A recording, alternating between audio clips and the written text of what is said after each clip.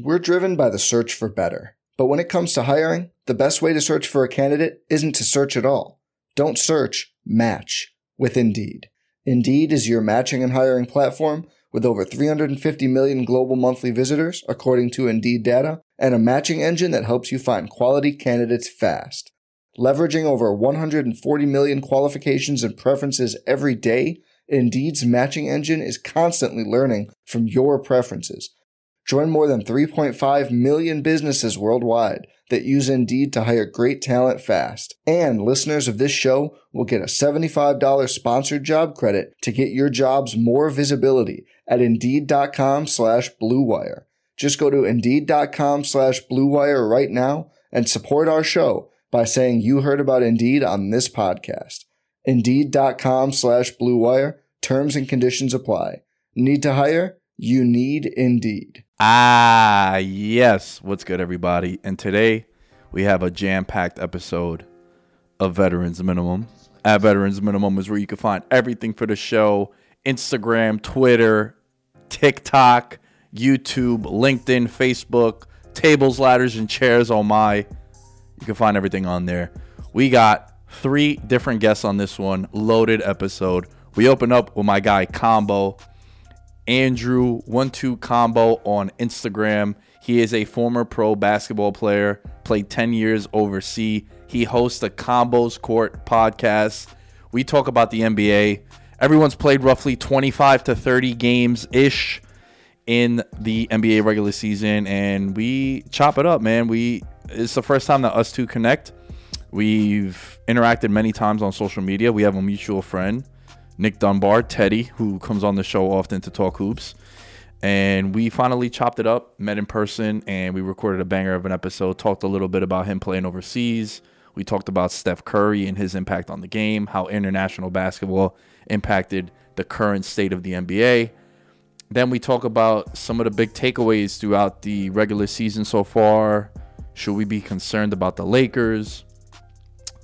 Shouts to Cleveland, shouts to Memphis for some nice surprises.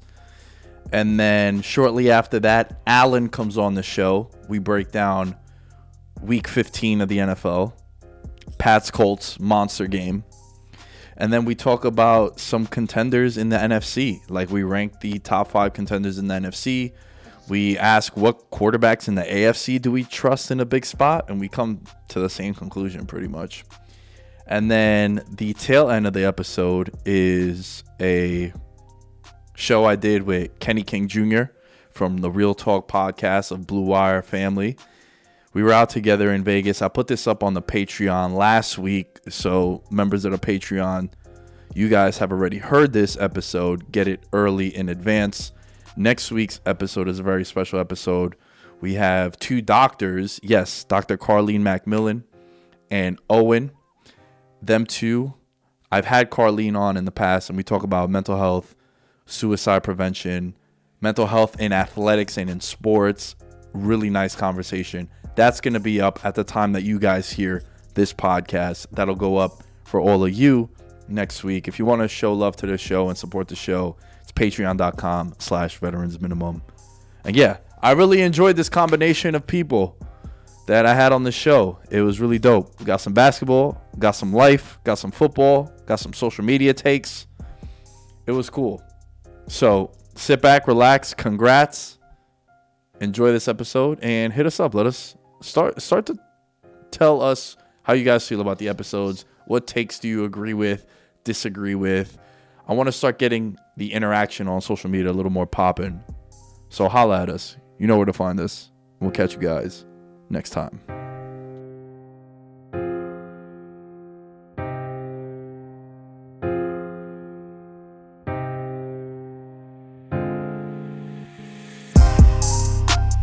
I'm working hard for respect in my city. I'm working hard for respect. Yeah. You think you got it? I got it for real. You think you got what I got? This one for those they forget in my city. This one for those they forget. Yeah. This dog off the leash and it's ready to My kill. man, what's good, bro? How are you, man? Yo, Veterans Minimum, a great name. How'd you come up with that?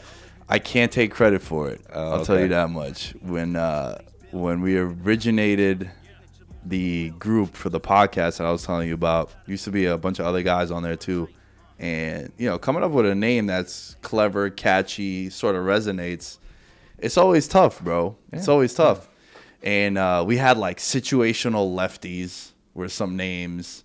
Like in baseball, a guy comes in. Okay, yeah, I like that. A guy comes in relief in the 7th inning. It's like, all right, we're going to throw out a lefty. We're like, but then that kind of limits us to being like a baseball podcast. We didn't want to do that.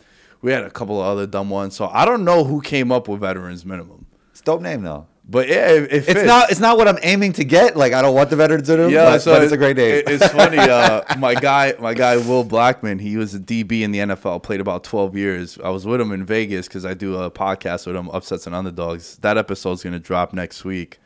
Cheap plug, if you're on the Patreon, you can hear that now.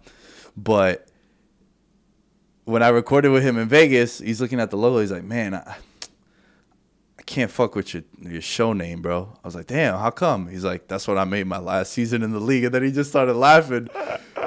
But it was a play on words in like the sports world. You know it had him thinking. It had him thinking. Yeah. It's like, the Veterans Minimum. And you always see it pop up like, this guy's chasing a ring with the Warriors. He signed the Vets Min. So that's dope. But I'm happy we're finally doing this, man. We've been talking about this for a while. Yeah, most definitely, man. Thank you so much for having me on your platform. You got a great setup here, and I'm just so happy to be here, man. We have a mutual friend, Nick Dunbar. We call him Teddy. That loose cannon sometimes, as we were saying. Shouts to him. He's been on the show. He comes on the show often, like every other week. We talk NBA, and he's very passionate. But, man, it's good to have you in here. Yeah, man, anytime, man. Whenever you need me here, I'll pull up, talk basketball, talk sports. And, just thanks again for having me on your platform. Dude, you've been doing a podcast for a while too, man. Tell me about it. Because one thing that jumped out to me is you have over 300 episodes. Like, don't take that shit for granted. That's impressive. Yeah. That jumped out to me because there's a lot of people that start a podcast and within 3-4 months are like, I'm done. Yeah. I don't know if I have exact competition, but I always like to feel that there is. And my thing is always like, let me out-consist the competition, whoever that may be. So I just wanted to make sure when I started this thing, I'm going to stay consistent and I'm going to do it to the best of my ability. Like anything in life, like my basketball career. My career professionally was 10 years overseas. And then, I played in Israel. I played in Denmark. I played in the minor leagues like the ABA here to start that all off. But towards the end of it, I wanted to do either color or play-by-play. But that's not always something you could jump right into. So I'm like, let me start my own show. Let me start my own podcast. I was listening to podcasts. It was getting big, but it's not nowhere near as big as it is now. Right. That was around like 2017. So I just started the podcast, Combo's Court. My name's Combo. My nickname since the 3rd grade. That wasn't a podcast nickname. That's a nickname I've always had. Where'd that come from? And that's a long story that has nothing to do with basketball, man. It was just me being a kid, like in New York City, you're not supposed to make up you're not supposed to give yourself a nickname, but I definitely gave myself that nickname, just bugging out with my friends. But so started the podcast, a lot of great guests, stayed consistent. It's been building, and I'm just happy to have it. And I'm always happy just to have great conversations and to bring great conversations out of people. But I got to thank everybody who listens to me and also all the great guests that have been on the show, former NBA players, current and former ESPN and Fox Sports guys. So, yeah, man, it's just been a great journey, and I'm looking forward to continuing it. And actually, so I signed up with the Believe Network I'm co-hosting an Orlando Magic podcast with my guy Max Van Auken, so everybody could check that out as well, along with staying consistent with Combo's Court. So, yeah, everything's good, man. That's good. It seems like you got a busy slate, right? Things have been busy. I've been on YouTube with Coach Nick of B-Ball Breakdown. Most Wednesdays, been doing that. Twitter Spaces with Pee Wee the Plug from House of Highlights and Through the Wire. I've been working, man. I've been working. Yeah. No, that's dope, man. And I wholeheartedly agree with you on the consistency thing because I'm telling you, I get invited to do a lot of podcasts, especially now, like more eyes on the product, more eyes on me, and to come on and talk about sports betting or football or UFC, whatever it might be. And one thing that I always look at is like the number of shows that person has done. Yeah, definitely. Just because I'm on the same page as you. You understand the work that goes into it. They understand the work that goes into it. There's a mutual understanding between the two parties that, there's actually, you need to come prepared. You need to come on time.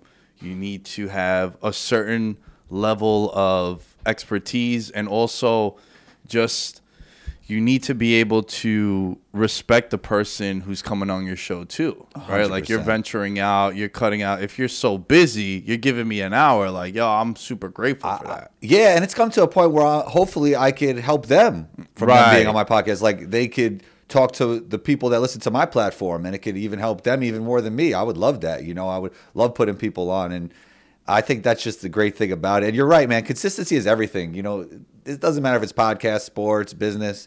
You got to be consistent if you want to be great. Yeah, it's like the thing when people start working out for the first time. They're like, Yeah. oh, shit, I don't got a six-pack yet. It's like, yeah, that shit ain't going to happen overnight, bro. Like, Not going to happen overnight. That's for sure, man. That's for sure. It's the same as working out. It's almost like what you put into it, it's what you'll get out of it. And, yeah, man, podcasting, a great medium, but you definitely have to stay consistent if you want to be great at it. I mean, there's a lot of stats. Like, a lot of podcasts don't get past, like, I think 7 or 12 episodes. Like, a large majority of them don't Yeah. get that far. So, a number that I always talk about is, I think this was around last summer, so a lot has happened in a year. So this is summer of 2020, because that's when a lot of podcasts started popping off again. Not so much popping off like big numbers, but there were just more podcasts coming out because of the pandemic. People had more time. And I think Apple Podcasts had about 1.8 million podcasts on Apple, right? That comes out to about 400,000 of them didn't go past 20 episodes. yeah. And look, there are certain scenarios where a podcast is a little series, right? So it's like a 4 or 5 episode That's true. series where That's true. If you have a bigger platform already, you could just give this to your right, audience. like it's a one-off. Like, yo, you know, we're gonna cover maybe The Last Dance Yeah, is a podcast series, But I'm willing to bet the majority of those are were not that. those. Yeah. But it goes back to what you're saying, man, about being consistent. What would I'm fascinated by people that were pro athletes, dude. I feel like that's, you know, you're in the 1%. What was it like playing ball overseas? It was great. You know, you learn a lot more. You learn about yourself and just everything off the court more than even on the court. And it gives you perspective from where you're from, because you could compare it to something. You know, you learn about different languages, different cultures. Like, I lived in Israel for many years. Now I eat falafel to this day. Like, it changed everything about me. So it was a great experience, and I just learned so much off the court. And, you know, it made me better for what I do today, because it definitely gave me a different perspective. Where'd you like playing the most? I'd say I really love playing in Denmark. I was in a great playing situation, great people. Denmark is an interesting country. There's like almost zero crime if you look at the stats. Like, it's just almost like a perfect place in some ways. But in other ways, it gets dark really early and it's really cold. But Denmark was great. The food was good. The people were really nice. Everybody speaks great English. It's very modern. Copenhagen's a great city. I didn't live there, but I got to visit. And Denmark was a phenomenal place. I was supposed to go to Copenhagen in 2020 for the Euro Cup in soccer. Oh, okay. So I'm a big soccer fan, and for you to get tickets to like a Euro Cup, World Cup, it's similar to going to get sneakers. Are you a fan of like sneakers and shit? The course. sneaker app. I'm sure you've massive L's on the sneaker app. Just missing out. I love sneakers. But man. it's the same concept. You win the right to buy the ticket the same way you win the right to buy the sneaker. So I won tickets for Copenhagen, Paris, Rome, and Dublin. Wow. And then COVID hits, Yeah, it was over. and it was over. But that was one of the cities that I won tickets for to be able to go to. I didn't know what game I was gonna see, because the cool thing is they say game 1, match day 6 in Copenhagen. Yeah. So you win the ticket. You don't know who's playing. You might get Germany, Holland. You might get like Poland. No disrespect to Poland, and like Scotland. You know what I mean? So like your level of expectation changes over time. Copenhagen's a great place. Everybody's riding their bike. I think there's more people that ride their bike that actually drive. Like, you just see like so many people riding their bike everywhere they go. I'm not a smoker myself, but there's like this crazy area called Christiania. And it's just like anything goes, and they sell weed everywhere. And it's like, what's the country where weed is huge? I can't believe I'm drawing a blank here. Well, the Netherlands. Yeah, exactly. Amsterdam, yeah. Amsterdam, exactly. It's like their little Amsterdam. It was a crazy place. And yeah, man, Copenhagen is such an interesting place and a great place to visit for sure. I'm pulling up your Instagram right now because you put out whether it was a tweet or a post. It was a tweet. And it's something that I've been saying for the longest time. Has to do with Steph Curry. He just broke the record, all-time three-point shooter at the Garden, of course, because everyone lights it up at MSG, yet no one comes to play for the Knicks is always the thing I like to say. Your tweet was, nothing has changed the way NBA basketball is played today more than the international style of play, analytics, and, of course, Steph Curry. Elaborate on that. Yeah. Because I agree with you wholeheartedly. Yeah, so, I mean, the international style of play, mostly from Europe, has a huge influence on the way basketball is being played today. Like, back in the 90s, we saw the NBA was more power forwards, big centers that would post up. Now Needed to have a big guy or else it was quiet for you. Yeah, and they're still big guys, but they more often stretch it now, or they're rim runners, and the stretch bigs was way more prevalent in Europe. Their bigs had to stretch it. And I noticed even when I played in Europe, maybe the best shooters weren't better than the best shooters here, but the worst shooters were definitely better than the worst shooters here. Like, on average, everybody could stretch it. Like, you had 5 guys with gravity a lot of the time. So that's how the game is played today. Analytics, everybody knows 3's worth more than 2. Mm-hmm. What happened with that? Every team is shooting more 3s. My mom, who doesn't even watch basketball much, could watch a game and say, why are they shooting? Nobody's going inside. Why are they shooting so much from the outside? And, analytics is more than 3-pointers. It's actually the highest value shots are layups, dunks, free throws, and 3s. And mid-range is the least valuable shot according to analytics. But that has obviously had a huge impact on the game. We saw the movie Moneyball and the impact it had on baseball. Yep. But yeah, so like in the 90s and even earlier than that, teams didn't have analytic departments. Now they have like teams of guys for each franchise that just focus on the analytics of the game. And it's changed the game tremendously. And obviously Steph Curry, man, like, nobody in today's game has changed the game more than him. Not Kevin Durant, not LeBron James, Steph Curry, all the kids. If you watch them play now, they play like Steph. They just want to shoot from 40, and jack up a lot of 3s because they believe they could do it. Like, they know there's probably a chance that they might not be 6'8", 260, or run a 4.4 40-inch vertical. But there's a chance in their head they could be Steph Curry. And maybe they can if they keep practicing their jump shot. So that's just what it is. But I started clapping because that, I think, is the biggest appeal to him. Yeah. He's considered small, but he's 6'3", he's not 6'3". Right? Yeah. It was funny, a picture surfaced of him and Myles Garrett. He's a defensive end for the Cleveland Browns. And, like, if you see this dude, just like a Greek god, chiseled, brolic, one of the freak athletes in the NFL, he's like eye level with Steph. And it's like, damn, if we consider him to be a freak athlete, but he's like the same size as Steph. Yeah, muscle-wise he's not, but like from a height standpoint. But with Curry, it's so true, bro, because in theory, I'm 5'10", right? So in theory, I can't dunk. There are rare occasions, not rare occasions, but there are rare people that are, they just got bungees, right? Of course. But it's more likely that I can just become a tremendous shooter and just hit from 40 feet. Right. So it's easier for a kid that's 6 foot, 6'1" to just become a great shooter as opposed to athletic ability. I would say that some of that is mindset. I think if you dedicated your life to dunking, you'd probably be able to do it at a pretty good level, even at 5'10". So I think just that you believe that you might be able to do this, it actually gives you a better chance that you'll be able to do it too. That's part of it as well. Don't you think also just like genetics and just like, people just have it. Like, I'm sure dudes that are great athletes and they never did a push-up or they never did a box jump. Yeah, everybody's athletic baseline is different, but I think it's not as... I think there's more room for growth than people think when it comes to athleticism. Yeah, I do. Interesting. Yeah. But do you feel like it's... I don't want to say easier because so many people have taken jump shots in like the history of life, and this guy is clearly the best one. He is. To ever shoot. He is.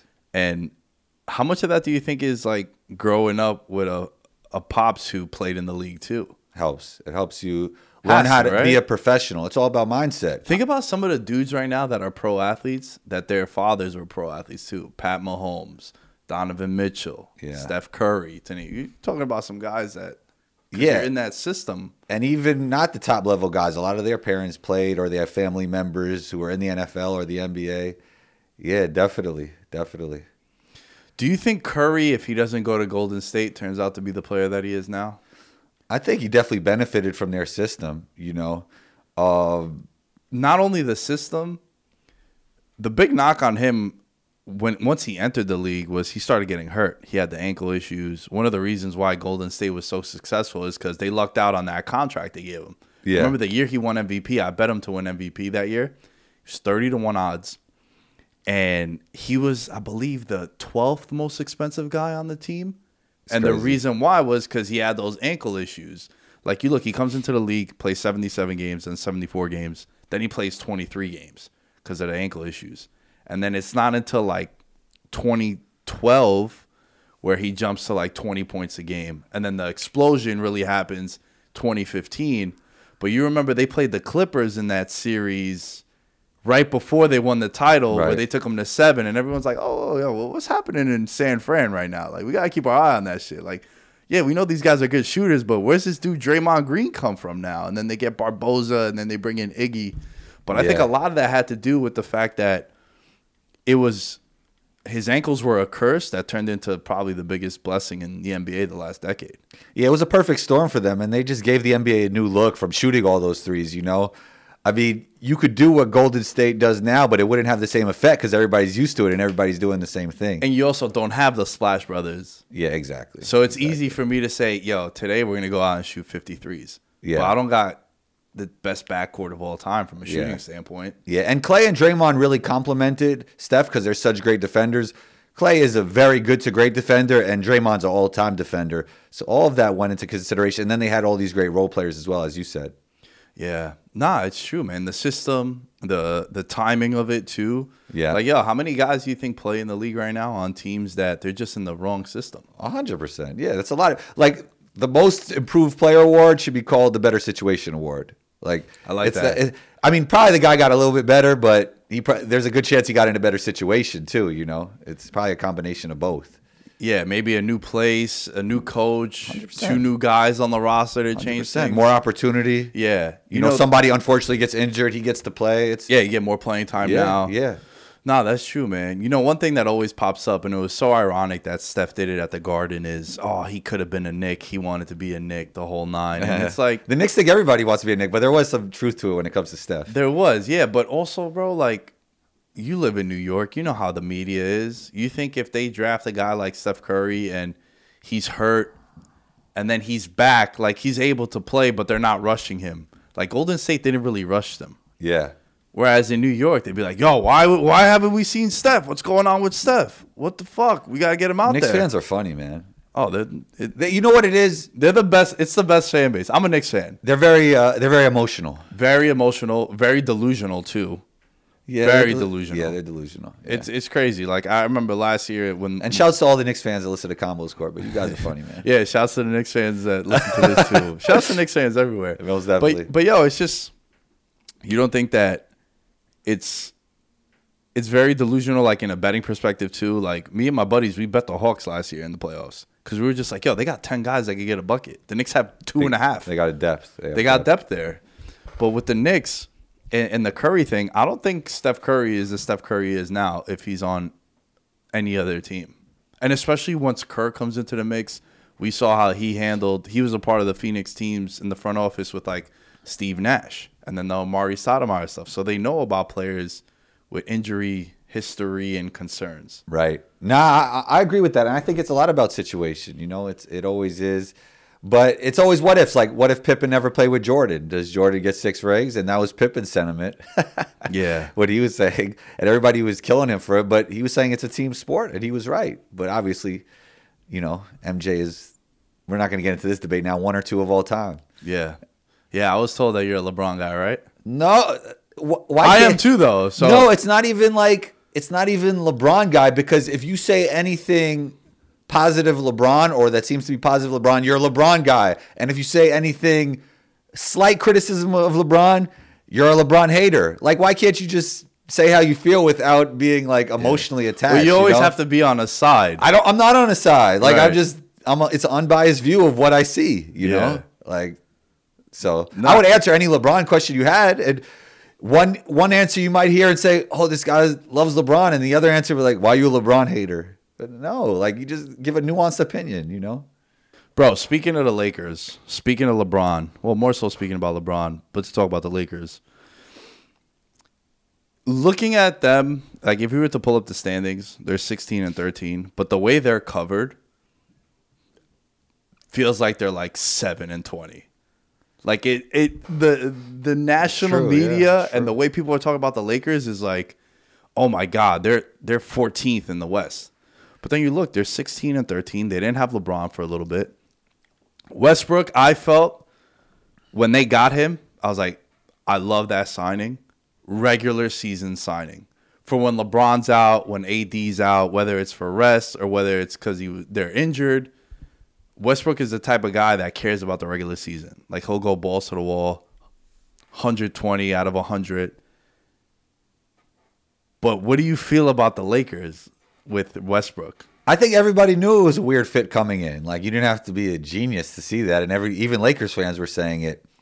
But, AD doesn't come into the season in shape, and he's not the only star that has done that this season. Bro, how does that happen, dude?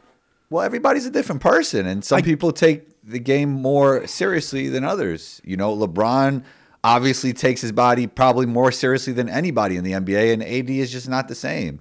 He kind of works his way into shape, as does Luka. Luka's another guy. Harden does it the same way. And I know Harden had his injury, but there are some ways to stay in shape while you're injured. And be safe about it. Like, I just came off, I'm not comparing myself to Harden, but I just came off an ACL injury, but I found ways to stay in shape through the rehab process. Like, you could do it. It could be done. Yeah. So, some of these guys don't come in shape, and it kind of adds up over time. But AD was one of them. The Russell Westbrook fit isn't great. I think he needs to actually play like the 4 or the 5, like play like a center, like a small ball 4 or 5 type role, kind of like Bruce Brown does with the Nets. He'd be like a super Bruce Brown. I've always said that. But we're seeing some new interesting lineups with Frank Vogel, and he's on the hot seat as well, even though he's been a great defensive coach for the last 2 years, and now all of a sudden it's his fault, which is kind of interesting. Well, the only coach that ever coached LeBron that wasn't on the hot seat was Spoelstra. Everyone else is always because like that's heat culture, right? But after 2-3 seasons, it's like, all right, this is not working. You got LeBron, it's not working. It's your fault. He got David Blatt out of there with Cleveland. Israel was mad at LeBron when that happened. Yeah. Because David Blatt was a big coach for Maccabi in Israel, so I was out there and I was just hearing all the media attention around that. That was kind of interesting, but the Lakers will be okay. LeBron is not worried about the first half of the season. He's ramping up. He's gearing up for him to be at his best and his team to be at the best towards the finals. So I think they'll be a lot better. I think he'll figure out there are some moves to be made. And I said this before, the biggest mistake the Lakers have made over the past couple of years was not keeping KCP, was not keeping Caruso. You need these type of defensive weapons, shall I say, to be good. Mm-hmm. And, Frank is a great defensive coach. So I don't know why they didn't try and keep those two guys. And KCP is a guy who could space the floor. Caruso played great with LeBron and had great energy, and they kind of let these guys go. And they're older now. They're not as athletic, but I think they will figure it out, and they are going to make some roster changes as well. What kind of changes can you make, though? Well, there are internal discussions that they might trade Westbrook. Man. And what you would want is guys who could shoot the 3 and guys who could defend. What you would want is what you gave up to get him. Yeah, right? You shouldn't have gave that up at the first. They should have never let KCP go. That was a huge mistake. And he's an underrated player. That guy's a good player. Like, Lakers fans used to be really tough on him. But he's the kind of guy that every NBA team needs to win championships, And then Caruso also. 100%. Great energy, great defender. Probably one of the best defenders in the league. People thought he was one of the best defenders in the league because he was surrounded by other great players. And he still is with the Bulls. But we're seeing that talent he has on defense travels, and it traveled to Chicago with him. Yeah, but defense is also like an effort thing too. It's effort and IQ. Like, Draymond is not one of the greatest defenders in the world just because of effort. It's his IQ, it's his brain, knowing where to be. Yeah. What would you say is the biggest surprise in the NBA for you this year? The Bulls have been a great surprise, I love So like this is a weird one because it's easier to ask this question to like one of my co-hosts who I did like a preview show with. I like to look at these kind of questions. What were your expectations of the team coming in, and then where they at now? Bulls, for me, I was pretty high on them because of all the moves they made. Yeah. However, I did want to see what it was going to look like because it seemed like one of those, I don't want to say superstar teams, but it did seem like a fantasy team, right? Like you get DeRozan, you got Vucevic, you got Levine. So you had a lot of big names on there. Like how was it going to mesh together? And you had guys that were pretty ball dominant, high usage rate. But then you see them, and right now I got the standings in front of me. They're 17-10. They've had some nice wins. They're a team that's a surprise. But were they a team that you had high expectations for coming into the year? And I like a lot of those players. So I would say even a bigger surprise is Cleveland. That's the one that I had. Yeah, Cleveland. And they're showing right now that they have a great future with the trio of Darius Garland especially. And I like Colin Sexton a lot, but I don't know if he's in their future. And then obviously Evan Mobley has played great. And Jared Allen, they're showing that two bigs could play together. They just got to build around that in the right way. Yeah. And then Rubio. I love Rubio's game. I think he's been super underrated as a player his whole career. Underappreciated, too. Underappreciated for sure. The only thing is, does he really fit their timeline? He's going to help them win games right now, but I don't know if he really helps them for the future. But you need guys like that, though. You need to have those grizzled vets to show them the ropes. And, 100%. For me, Cleveland for sure is a surprise, man. I think Mobley is already like an elite defender, too. I think so, too. Yeah, no, he's been great. Like, it started out him just being really good for a rookie, and now he's getting even better and becoming, he dealt with a small injury. But you're right. Like, he's at least an above-average defender, at the very least, already, which is rare for a rookie. Like, rookies often, they can figure it out on offense a little bit, even though their efficiency might be low. But defense is usually the thing that really takes time. And we're seeing some rookies that could actually defend this year. Like, I was really high on Scotty Barnes, and he's playing great defense. Cade is a really smart and good defender already, and Evan Mobley. So it's good to see that these young guys are coming in and playing defense. Because I never played defense, so I'm not the biggest expert on that. You appreciate the effort, right? Yeah, I appreciate it. Respect that. I like the honesty. Dude, another team for me that's a surprise is Memphis, too. Yeah. And they're playing great without Ja Morant. Desmond Bane has stepped up. Well, the thing about Ja that always scares me is, dude is so fun to watch. He might be like, if I was to build a starting five of guys I like watching, like he's a league pass guy. Like you get league pass to watch Ja Morant. But man, his body, like, he's the most acrobatic player in the NBA. Bingo. Yeah. Yes. Yeah. But sometimes he'll be landing in the most awkward ways. I'm like, oh fuck. I start grabbing knees and ligaments. I tore my ACL too one time. Yeah, it sucks. That recovery process sucks. Yeah, it's trash. But like I'll grab like knees. I'm like, oh, that shit looked awkward. And but then that's not the way he got injured. It wasn't on a landing. But, nah, it wasn't. Yeah. But it's also like anytime a guy just grabs at his joints with no contact, those are the worst ones, right? Like a guy just drops or something like that, or they come up hobbled. And we've seen like super athletic guards get hurt in the past, like Derrick Rose, John Wall. Yep. So hopefully that doesn't happen for Ja, because he's going to be a really special player for years to come. I think the cool thing about them is this young core seems to play really well together. Like Jackson, obviously Morant. I've always liked Dylan Brooks, going back to when he was on Oregon. I remember I bet them to go to the Final Four, and they did that year. And they're a team that I think is going to be around. Like I could see them as a playoff team, like even a top six. Yeah, I mean, they were a play-in team last year. Right, they were a play-in team last year. And their role players got a lot better. Ja got better. Jaren Jackson Jr. is showing what he could do in this stretch while Ja isn't around. And he has some potential to be a really interesting three-point shooter for a big, the way he could shoot off the move. So, yeah, man, definitely a playoff team for the future. And hopefully a championship contender within, like, the next 5 years if they keep trending in the right direction. Yeah, you know what sucks about teams like them? The Thunder, those like don't put those two teams in the same category. No. I know. Yeah, I should have prefaced like what I'm trying to say is teams like that, they don't really have free agent appeal historically. Yeah. I mean, like there's only 3 or 4 teams that do. Another fair point. Yeah. So teams like that, you really got to hit on your draft picks. Oh yeah. But then on the flip side, you'll be like, yo, you're a Knicks fan, bro. Like you who's a Knicks fan? No, I'm saying me. Like I'm talking, like someone listening to this will be like, bro, you're a Knicks fan. You guys don't get anyone to come here. That is true. That is true. But there's the teams like that at small markets that always do best have like their homegrown stars like Donovan Mitchell, Utah, Devin Booker, with the Suns, and Ja Morant in Memphis. You you need to draft well, and that really helps.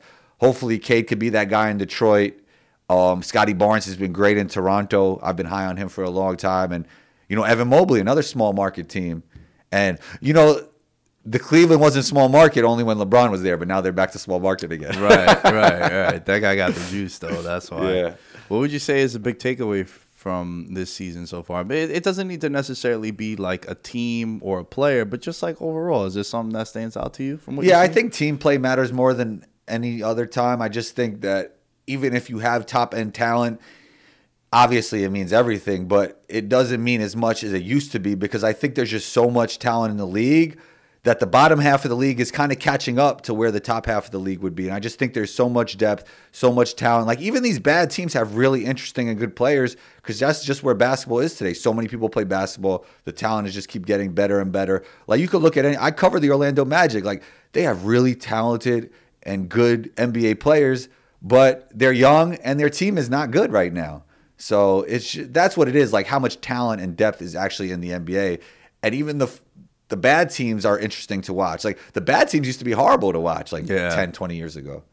Yeah, it's true, man. I think one of the reasons that like League Pass is so popular and NBA is so popular is because, oh shit, this team is in town. Let's go see them because they got X player, they got Y player. Right. You got all these interesting players, and you know everything's fragmented now. So it's not like the TV networks only play one game and you could only watch that. You could watch every team and be interested, and these guys could kind of have their own little followings, even though they're not major stars, you know? Yeah, but also social media. Yeah, everybody's their own brand. Yeah, you've become your own brand. And I remember in 2015, they put out this. No, I think it was the last year Durant was in Oklahoma City. So 2016. Yep. They showed a graphic of like the top 10 NBA selling jerseys, and I think 8 of the 10 were small market teams. It's your Thunders, it's your Clevelands, it's teams like that.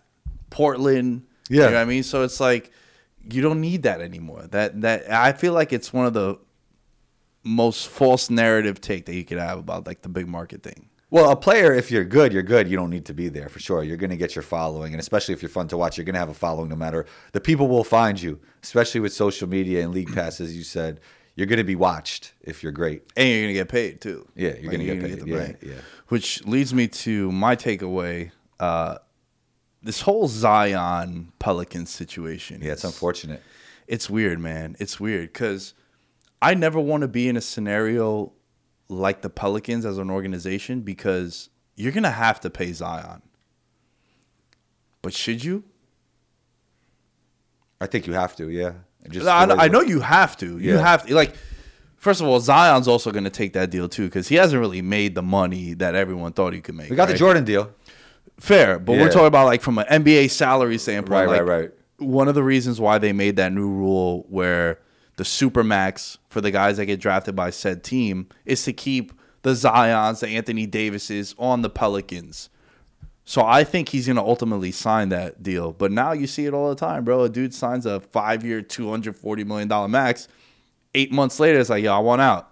I ain't playing for you. I want out. Yeah, that's how it is now. And that's the worst. Ben done it. Ben did it with like 3 years left on his contract. So, bro, guys do that immediately after they sign. So you might as well sign the big deal, and then you could get out if you want. You know, you don't even have to think about signing it, right? Because there's no true commitment on your end. Well, from the player, from the player, from the player, I sign it every time. Yeah, but the player has so much leverage now. Where I would hate to be the Pelicans in this scenario. Yeah, former NBA players were preaching this. I wasn't preaching this about him. You know, there's too much weight. They thought he was going to get injured, and it's coming out true as of now. But hopefully, he's really young. He can figure it out. He needs to take better care of his body, eat the right foods.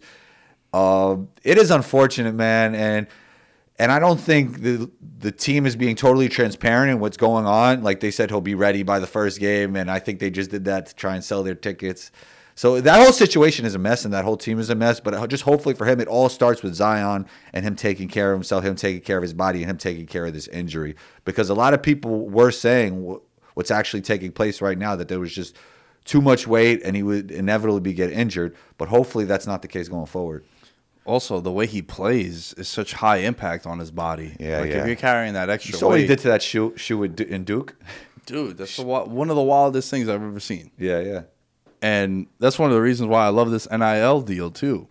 It's like guys like Zion can at least make some money, right? Yeah. Well, there's a lot of guys making some money. That's fun, man. College basketball is great this year, by the way. The fans are back. The NIL deal the NIL deals are here, and it's just a great year for college basketball. That's really fun.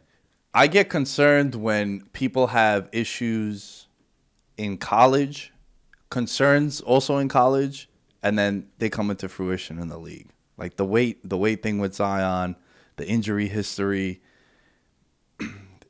I wanted him on the Knicks, right? Like I was devastated. I went to the NBA draft lottery party and shit when they didn't get him, and then they end up getting RJ. But man, you wouldn't be happy with him on the Knicks now?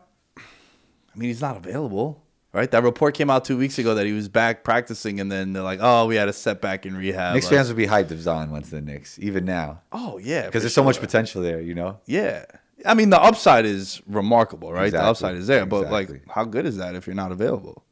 Yeah, it's all up to him, and hopefully he has the right people around him telling him the right things to do when it comes to diet, nutrition, recovery, and it all depends on Zion at the end of the day. Do you like this NBA with the teaming up thing? I mean, it's been like that for so long now. It's like the norm. Yeah, but do you like it though? I mean, or has it become so like second nature to us where it's like, oh yeah, that's gonna happen? I don't dislike it. I want to play with other good players. I don't want to play with guys that I don't want to play with. So I get it from a competitive standpoint. I don't think I would be the one to move and go play with somebody else. I think that I want them to come to me as the competitor. Like, okay, now you're joining my team.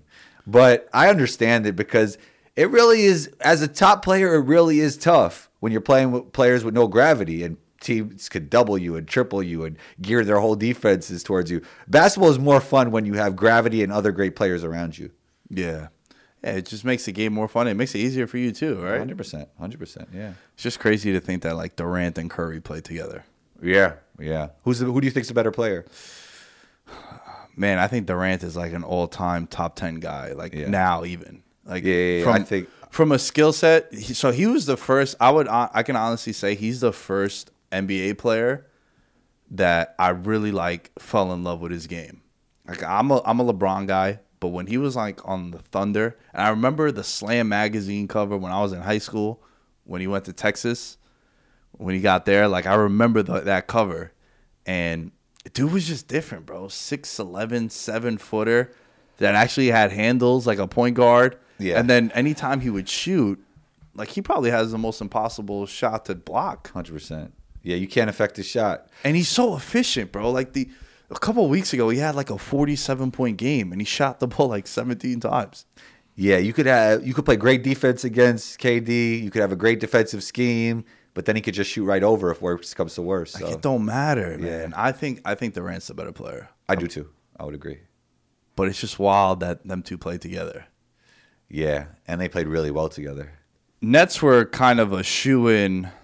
I mean, you had the whole Kyrie stuff with the COVID and the vaccine, all that chaos that goes on. But the Nets were like the favorite to come out the East. Yep. Golden State, I felt like the biggest wild card in the NBA this year. There was three of them, right? Like the three biggest things that I kept talking about on the preview show was Kyrie and the vaccine situation. Because like if Kyrie's on with the Nets, like they didn't even need all three of them to beat Milwaukee. They just needed two of those guys healthy. Yep. And they would have won the title, I felt like, last year. So that was storyline number one. Storyline number two was this Lakers roster. Mm-hmm. And then storyline number three was, what are the Warriors going to look when if and when Klay comes back? Can he be anything he once was, get the Splash Brothers back? Now, you look at what the Warriors have done without Klay, how well they've been playing. You look at what Durant and the Nets have done without Kyrie. And, like, Harden really hasn't been Harden that we've been accustomed to. It's really been the Durant show. Reason why I bring up these two teams, right now they're the favorites to be in the finals. And these two guys, Durant and Curry, who were once teammates, are the favorites to win MVP. What side are you on? Well, first of all, I think the biggest storyline was Ben Simmons coming into the season. True. And then Kyrie Irving. True. Yeah. But those were big storylines as well. Well, the thing about Ben Simmons is I'm so there's two teams I'm fed up with. It's the Sixers, year in, year out, like, yo, this is the year we like the roster, and then dud in the playoffs, and then the Jazz. Like, the Jazz, again, this year. They're playing great. They're playing amazing. They are number one net rating. They're top 5 in defense. They have some big wins on their schedule too already, so they play well against it. But like, I'm done with like being on the hype train with the Jazz, and then come playoff time, they're out in the second round. Well, they never have the hype train. Nobody ever talks about the Jazz. But I would say with the Jazz, but they're a team that like they do well in the regular season, and then something happens in the playoffs. Well, I think fans think that, and I'm not saying that they're right or wrong, that Rudy Gobert loses value the way he plays defense in the offseason. The players don't play as well. Their team isn't built for the playoffs. But they think, from their perspective, that they were just injured and they would have won it all last year. So they're coming back into it. Let's just see what happens if everybody stays healthy. Mike Conley was injured. Donovan wasn't himself for a lot of the playoffs. So from their perspective, I think they think they have a great chance to win a championship if they stay healthy. Right. And they've also had like the same core for about 4 or 5 years now too. Yeah. And look, it really comes down to one, health, and if Donovan could take that leap into superstardom, like true superstardom, like him in the bubble superstardom. Yeah. Well, that's been the expectation ever since we saw that, because you felt like that was, all right, this guy has finally arrived. We knew, well, he's been here, but now it's more of national media attention too, like he's one of the top players in the league. But the Jazz and the Sixers, I know we kind of went off on a tangent because you mentioned Ben Simmons, which I agree with you. That was a big storyline. The Damian Lillard saga too, like is he going to be in Portland? Yeah. Like, they were big storylines. But to me, it's more like, again, what were my expectations coming into the year? I'm just so fed up with the Sixers and the Jazz too. I'm also someone that's lost some money on both of those teams too. That's what it is. So because, I don't see any reason to be pissed off at the Jazz. I can see the Sixers are doing, like, Daryl Morey is not, he's very stubborn. So, but that's going to rub people the wrong way. There's also been, like, a lot of times when you'll watch TV, you'll watch some NBA coverage, you'll read some NBA articles, and people would talk about, like, the top teams in the West. There'd always be that one guy that'd be like, oh, the Jazz are playing really well. Don't forget about the Jazz. They could be a sleeper team. Like, I'm just tired about reading about that shit. I see what you're saying. There's a little bit of redundancy with that story. Yeah, like it's just, in the NFL, it's like the Ravens, right? Like the Ravens and the Browns. It's like, oh, watch out for those two teams. It's like, man, they're just going to flop again, like when it matters most. Like, I'm tired about hearing about that shit. But going back to Curry and Durant, what side of the fence are you on when it comes to who's been the MVP this year? Well, Steph, for the first half of the games that we played so far, has been playing great, and I think he was the MVP. And obviously his team was playing great as well. Preseason, I had Jokic winning it all for the reasons that I think Jamal wasn't going to be there, so I thought he'd have high usage. You saw there was all indications that he could get it, that he was in great shape. Mm-hmm. And then also he proved he could win it before, even though there's something called voters fatigue, which could actually hurt him. So I thought Jokic was going to win MVP, but it doesn't look like that'll be the case, even though he's playing the best basketball of his career. Just the Nuggets aren't very good right now, and he doesn't have a lot of help. But Aaron Gordon's playing pretty good. They got some pieces that could help, but I still think he can win the MVP. Kevin Durant is also playing the best basketball of his career. As I've always said, I think he's a better player than Steph Curry. I do actually think he's more valuable than Steph Curry, and I think he should be the leader right now, because Steph has tailed off slightly. But if I had to guess, I would say Steph Curry because of narrative. He just won that 3-point record, and, everything's going his way. So we'll see what develops. Nah, I agree with you on that. Narrative is everything. Is everything, yeah. It becomes, and he's playing great. So no, that's true too. But the conversations always change though when it comes to narratives. Right. Like every sport now, every award, it's become a narrative-driven award. Yeah. It all started when aforementioned Durant left Oklahoma City. Mm-hmm. And then Westbrook goes crazy with all those triple-doubles. It became the narrative award. Oh, this guy left. Yeah. He's carrying the torch now. They were the 6th seed. But with Durant, the craziest thing is again, he's really carrying that team. He might be the most valuable. Him and Jokic might be the most valuable guys to their teams. Yeah. Like, without a doubt. And so. Luka too. But like, well, Luka came out of shape like AD and Harden. Right. The thing that I've been preaching about those guys. He admitted he was out of shape. So kudos to him for admitting it.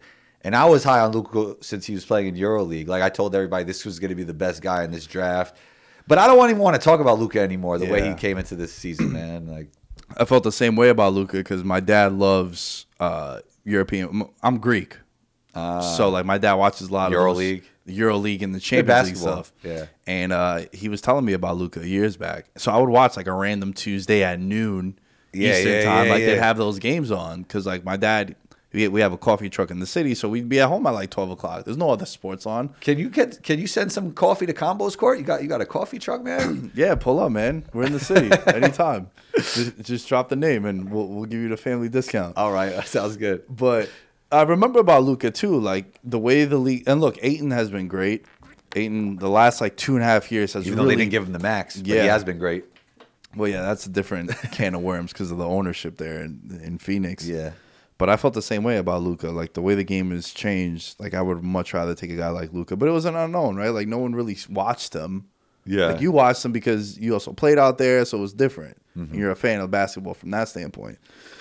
But I think those guys are like the most valuable players on their teams. And look, like Giannis too. The voter fatigue, like I feel like it applies to Giannis too. Like we're not even mentioning Giannis, and dude's having a monster. Yeah, I don't season, think too. he's having a great season, but I don't think it's quite to the level of Steph And Durant or even Jokic. But he is playing great. Yeah, they're only one game back of the Nets too. Yeah, it's a tough award to win. Yeah. You know, like if you say that somebody is not the MVP, it's not a knock. There's like only one guy that could win it. You know. Yeah. So it's a tough award. Yeah, it's weird, man. It's become such a polarizing topic. Like people update their MVPs every week. Yeah, in all sports, too. Everything is polarizing in this day and age. It's almost like the LeBron thing I was talking about earlier. You say anything about LeBron, they have to try and box you in as a LeBron lover or LeBron hater. You know, everything's polarizing. You can't just have a take. What are you most excited for moving forward rest of the way? I know we have a lot of season left to go, and I would love to get you back on. We'll get Nick on too for like a playoff preview later on down the road. That'd be fun. What would you say is like the thing that upsets you, excites you the rest of the way? I mean, this is not really an exciting take, but I just want to see how LeBron could bring it together with this team and how things will change and what roster moves they'll make. So I'm excited to see what they'll do. And I think they'll get it done. Like, I think they'll at least get to the Western Conference Finals. I think they'll figure it out. And by the end of the season, we'll kind of forget about this half of the season when it comes to them. Or we'll be like, remember when they were playing like this? And as you said, they're not even playing as bad as people think. So, right. You know, I think they'll get it together, and they're definitely going to make some roster moves. This team is not going to be the same roster come playoff time. Yo, it's so crazy how day-to-day things change. Yeah. And like talking points can influence you so much. I literally had this conversation on the Monday episode where we were talking about the NFL. Like there's 3-4 teams where I couldn't believe their record, for better or for worse. I'm like, what the hell? They have a chance at the playoffs? The way they're being covered, I feel like they got 3 wins this year. Same thing with the Lakers. Like the Lakers are. We're just getting too much information in this day and age. That's why I like to read, man. You just focus on one thing, and you could embrace it and really think about it. And no outside noise. Digest it. You know, we're recording this on a Thursday. 1 week ago, Rutgers beat the number 1 team in the country on a Euro step half court shot. And nobody's even thinking about that right now. That was a crazy game. Yeah. You know, people would be talking about that for weeks if this was like 20 years ago, you know? Yeah. So it's so crazy how fast the sports cycle and the news cycle is. Oh, bro, no one, like this episode is going out tonight. If I was to release this in 2-3 days, it's like. Outdated. Yeah, who knows? So, you know, God forbid someone pulls a hamstring or blows out a knee, and then you're like, oh, shit, all those takes you had about so-and-so, it's. Yeah, that's why I like having episodes about like mindset and athletic performance and human performance, because those episodes are timeless. Right, evergreen episodes. Yes. Yeah. I love those. But, you know, I love having the sports takes and the takes as well. So you got to, you know, mix it up. Have Mix it up for combination sure, man. Dude, this was fun. I appreciated it. Oh, anytime, man. Thank you for coming on. Anytime, man. It's a great name. You have a great space here. Thank you. This is awesome, man. I love it. Thank you. And thank you so much for having me on your platform, man. I really Dude, appreciate tell the it. people where they can find you and listen more. They can find me on Combos Court, wherever you listen to podcasts, Spotify, iHeartRadio, Apple Podcasts. You can find me on Instagram at 12combo. That's ONETWOCOMBO. Twitter, Combos Court, same name as the podcast, COMBOSCOURT. You can find me on the Believe Network for the Believe in Magic podcast with my co-host Max Van Auken. You could also find me on Twitter Spaces with Pierre from Through the Wire. You could often find me on Coach Nick's YouTube channel, B-Ball Breakdown. But, you know, the biggest thing is staying consistent. Yes, That's sir. what I do, man. So Yes, sir. Love it. I'm gonna make sure to have all the handles on the bio too. I'm gonna need you to send me some. We're driven by the search for better. But when it comes to hiring, the best way to search for a candidate isn't to search at all. Don't search, match with Indeed. Indeed is your matching and hiring platform with over 350 million global monthly visitors, according to Indeed data, and a matching engine that helps you find quality candidates fast. Leveraging over 140 million qualifications and preferences every day, Indeed's matching engine is constantly learning from your preferences. Join more than 3.5 million businesses worldwide that use Indeed to hire great talent fast. And listeners of this show will get a $75 sponsored job credit to get your jobs more visibility at Indeed.com/Blue Wire. Just go to Indeed.com/Blue Wire right now and support our show by saying you heard about Indeed on this podcast. Indeed.com/Blue Wire. Terms and conditions apply. Need to hire? You need Indeed. most definitely. A double We here. back in the building. Chaos has ensued America or the world. Oh man, I was just telling you this before we started recording. You know, last week's video, me, you, and Josh. All we said was COVID. That's all we said. Yeah. And Josh was like, that C word. That video got demonetized on YouTube just by saying COVID. Wow. And we legit didn't give no take. Like, there was not, like, It was just a general statement. like, yeah, that was all we said. But welcome to 2021 as we move into 2022. Right. Chaos has ensued. Question, since we're on the topic. You think anything happens to the NFL? I think a lot of practice squad players better be ready to play. Look what happened to Rams. Well, the Rams, Browns better be ready. Browns, some Ravens guys, just I across think the Washington board. as well. Yeah, Washington also. Yeah, Josh was talking so- about that today in the group chat. You better be ready depth-wise to utilize your players. They better know the playbook, and if they got to play 25, 30 snaps. That's how it is.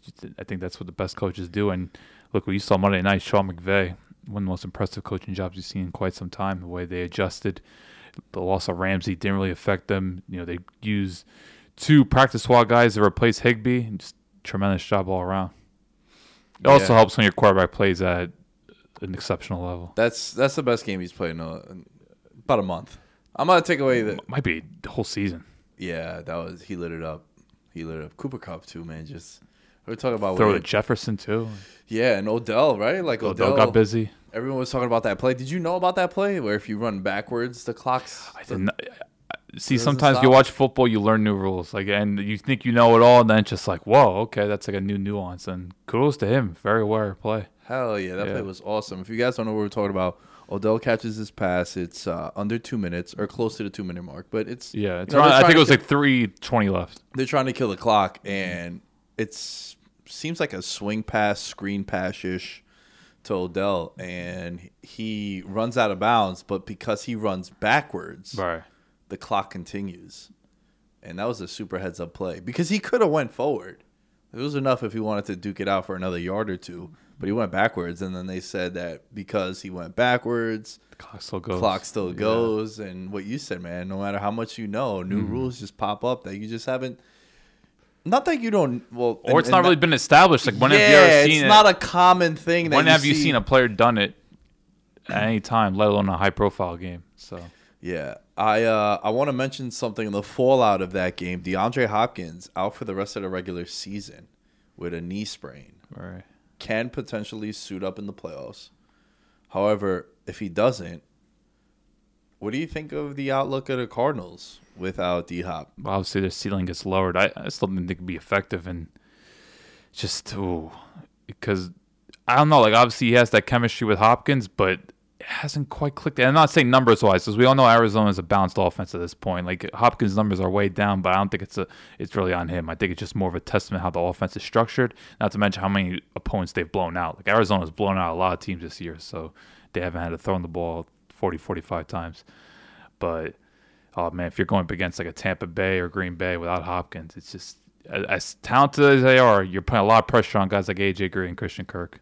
and Ronald Moore Yeah. also. One of the reasons why those guys are allowed to flourish, I think, in my opinion, and I feel like you would agree, is because you do have D-Hop there. Attracts all the attention. Exactly. So now without D-Hop there, you need Christian Kirk to play like a number one, and then the other guys step up. So it's always the term in like sports betting that really became popular in now like real life football is cluster injuries, right? Like I know it's not a cluster injury, it's just a one position.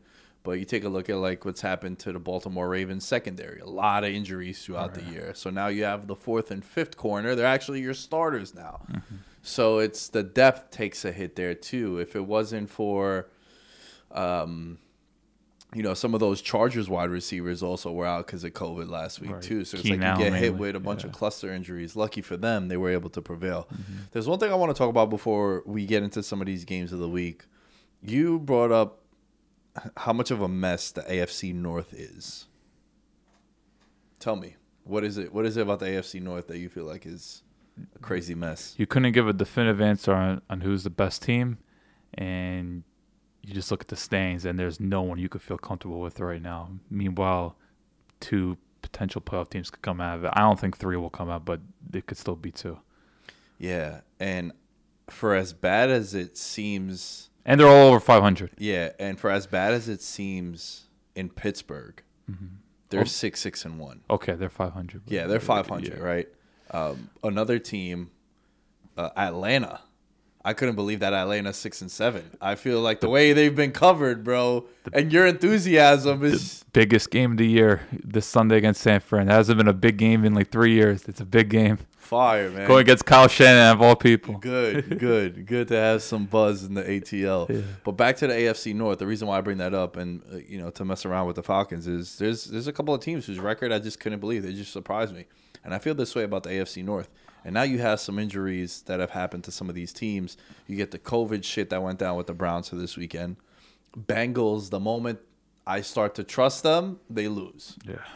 So that team is a coin flip. to me. Painfully lose. Yeah, and they just lose games that they shouldn't lose. Like, you shouldn't have lost that game to the Niners. Not at all. Between the muff punts, Zach Taylor's conservatism, a couple of weird taunting penalties, they just look like a very talented team that kind of needs to grow up. A little bit like Arizona, like not to go back to Arizona, but just the way they handled that late game situation, totally baffling. I can't for the life of me figure out how a team gets an interception or a fumble recovery and the entire defense sprints to the camera, celebrates, choreographed celebrations.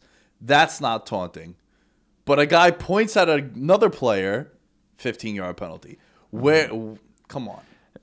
There's just no semblance of rules. Like we don't know how to categorize them. They don't know it either. Because It's remember how difficult it was to understand what a catch was? right. Right? If you were to throw something at me and I caught it, right? Nice Right, catch, yeah, man. yeah. Way to catch this. All right. Right? We're at the grocery store and you're like, yo, pass me a bag of Skittles. I throw it to you, you catch it. We're like, yo, nice catch.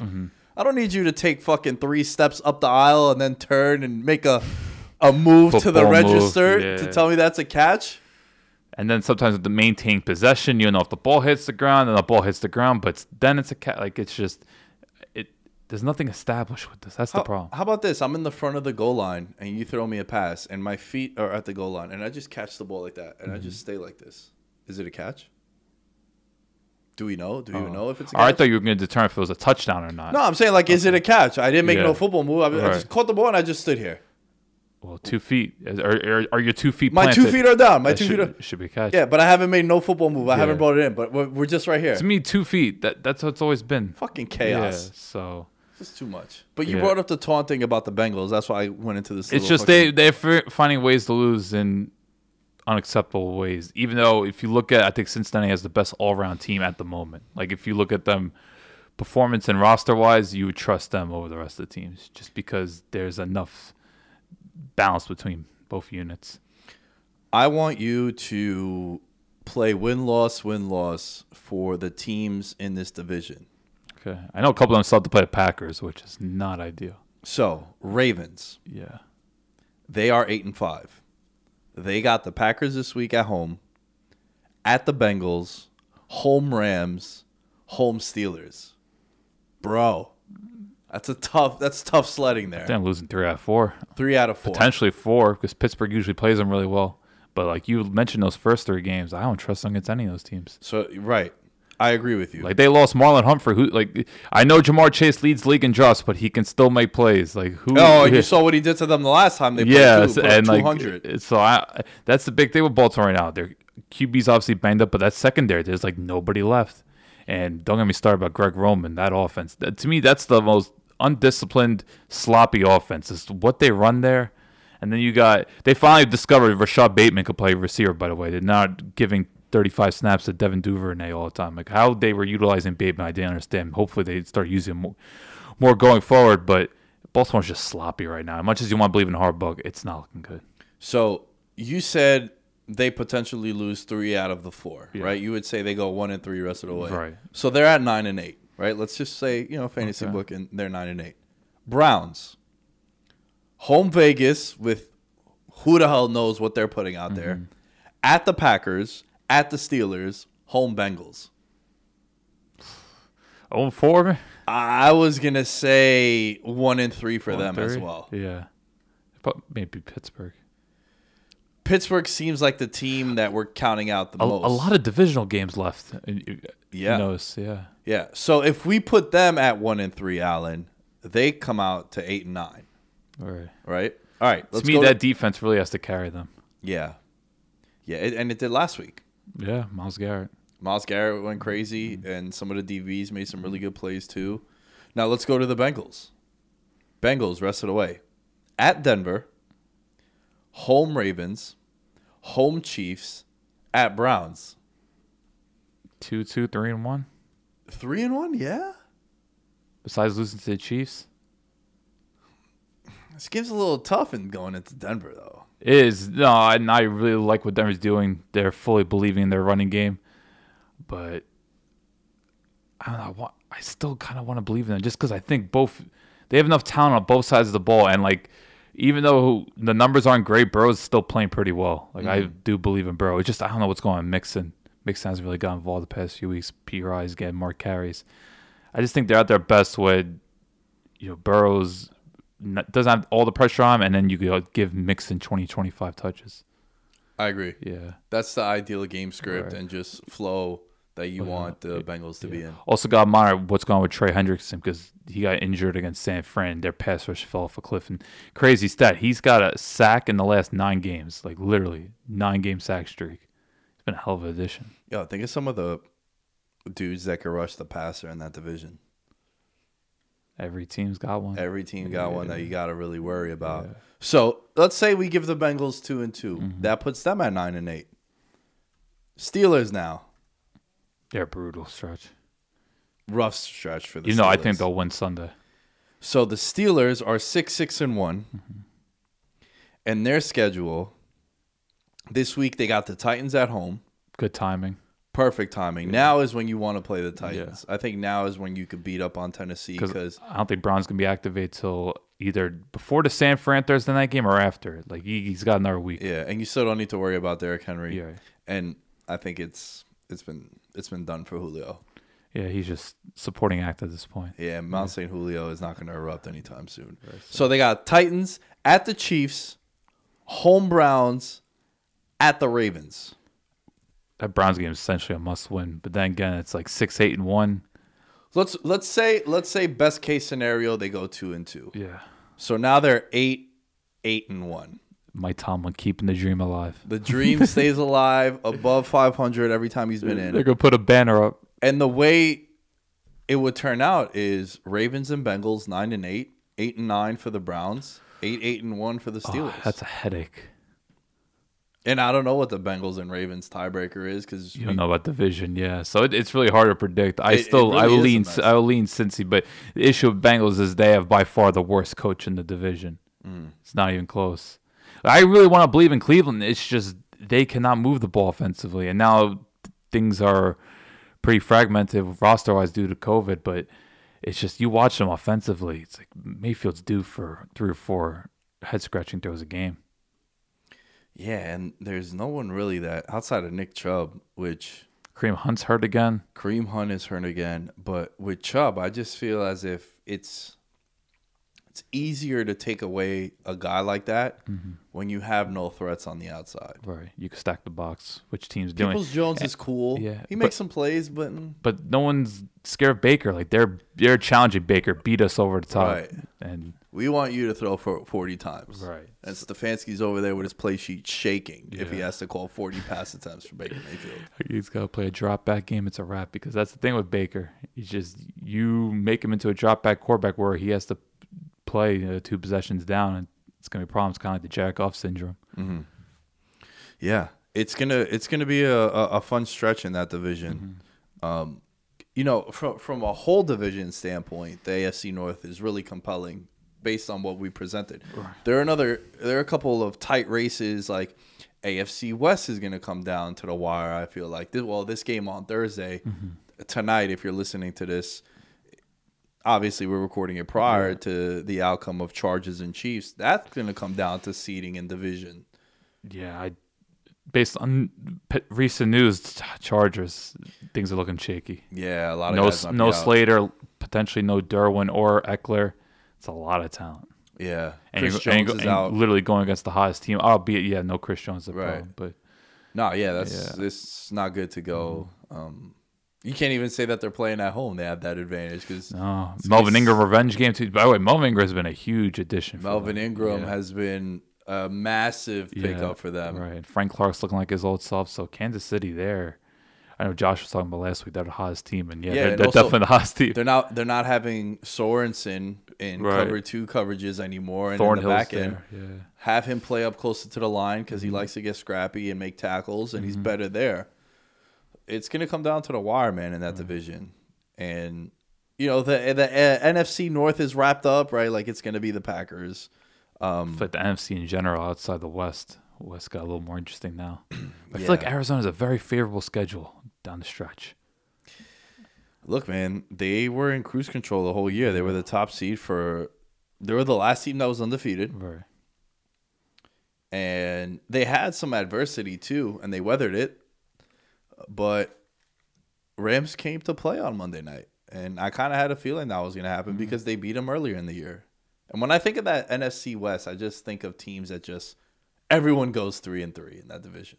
It's a battle zone. They just beat up on each other all the time. Right? Like you saw Colt McCoy beat up on the Niners, and that Seattle. was right when and Seattle. Though back-to-back seasons in Seattle, Colt McCoy is the GOAT in there. He won with the Giants. I don't want to hear anything else. Until things shake up there, I don't want to hear anything about Seattle being a hostile environment. Like you could beat them there. Yeah, it was hostile when they had like the Legion of Boom. Yeah, 6-7 years ago. Yeah, and they had one of the Bennett boys on the D end, and Marshawn Lynch was there to set the tone. Doug Baldwin, my boy, one of my favorite receivers of all time. Love Doug Baldwin. He's as tough, gritty as it gets. Hell yeah. Updated NFC rankings. You wanted to also touch on the NFC, and I'm glad that you mentioned it because it was something I wanted to talk about too. All year, Alan, we said we know who the 5 teams are going to be in the NFC. In some way, shape, or form, the order was to be determined, but we knew from like week 3, Packers, Cowboys, Rams, Cardinals, Bucks. What's going to be the order? It's still going to come down to the wire. You have Packers, Bucks, and Cardinals, first, second, third, all 10-3. Then you got the Cowboys at 9-4, as well as the Rams. Of those 5 teams, I don't want to go all in on the Bucks. I don't like what I see from them defensively. And also Brady, last couple of games, he's had some turnovers. Like, he's going to win MVP, I think. He's the favorite, so it's not really a hot take. But it doesn't feel like he's the MVP. Turnovers. Did he turn the ball over against Buffalo? I'm trying to remember because he definitely didn't turn the ball over. All right, he threw a weird pick 6 against Atlanta, which was like the end. It was like a botch on a screen. But like that Buffalo game, I don't really remember him making mistakes. Right, so he didn't. No, I thought he was excellent against Buffalo. I feel like Brady is not the issue. Brady's playing that throw to Mike Evans in the deep corner. Good Lord, the velocity. He's had 8 interceptions in the last 6 games. Okay, he's turning a little bit un-Brady-like, right? Yeah. So to me, he's undoubtedly MVP. Maybe Aaron Rodgers. You want? But does it? Nah, Rodgers is. I made the case on the last pod. Like, I don't think he's going to win it because of... It's got to be Brady for now. It's going to be Brady. Yeah. But does he feel like an MVP, though? He's still playing at a ridiculous level. Dude, that throw to Mike Evans, that's one of the throws of the year. Yeah, that was a dime. And But also, Rodgers made that throw on that, like, rollout right over yeah, the top. that's another one. Made a couple. Right. No, they're both easily been the best quarterbacks this year. No, I don't think Brady's the issue at all. Brady, to me, he's can do wrong. And what they're getting at Fournette right now. Fournette, wow, what just totally rejuvenated his career, because there was talks last year he was going to get cut at the end of December because Arians was fed up with the drops, the turnovers, really bad at pass blocking. And, like, now he's one of the most complete backs in the league. Mm-hmm. Yeah. I mean, playoff Lenny from last year has just carried into this season. He's completely eliminated Ronald Jones from the occasional 3-4 touches when they're up 3-4 touchdowns, really. They depend on him now. He's not just like a supporting act. And Gio Bernard, who was a guy that we were very high on coming in there because he's very James Whitey, right? Fits that scat back role for what the Bucs want to do and the security blanket for Tom Brady. But he's now out, and it seems like Leonard Fournette is just stepping into that role unscathed. Right. No issues. It's a guy. I've been since the not the beginning of the year, but around the halfway mark of the season, when I realized how many Packers guys were going to come back come playoff time. Mm-hmm. That's the team I trust the most in the NFC. Yeah.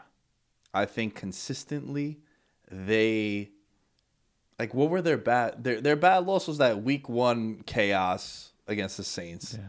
But outside of that, they got into the shootout with Minnesota, which Minnesota has just had. Everyone's going to have a crazy divisional game. Yeah. Division game came down to the wire. Like, that happens. And Minnesota has played a lot of games like that. That stat of, if you take away the last 2 minutes of the first half and the end of the game, the Vikings would be 12-0. Yeah. Which is wild. Yeah, they're just terrible in late game situations. Or 13-0 now after what, but I feel like Green Bay is the team to beat in the NFC. Right. Who would you pick? I'm starting to lean Green Bay. It's just the special teams. Come on. Like, it's a legit liability. Like, the way between the field position, because a couple kicks went out of bounds, 40-yard line, the fumbles.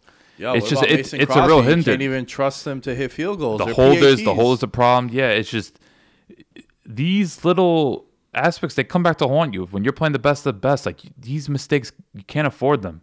You could do it now against a team like Chicago. Chicago's will give you opportunities, but you could do that against Tampa Bay. Look what's gonna happen. So, no, I do think Green Bay is the most complete team right now. I don't know how they're doing on the offensive line. The way Bakhtiari still hasn't played yet. They lost Elgin Jenkins, who was like an All-Pro player. Like, they're just making it happen with no real credible offensive lineman, which I find remarkable.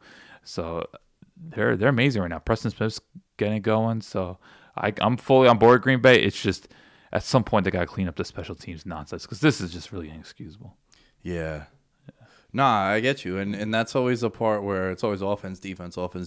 But you could just see it now. It's going to come down to a field goal to win it. And there's going to be like a botched snap. Or just turnovers. If they botch a punt return. Right. Yeah, and they just gives a team a short field. You give Tampa Bay 20-yard line red zone, one throw to Gronk.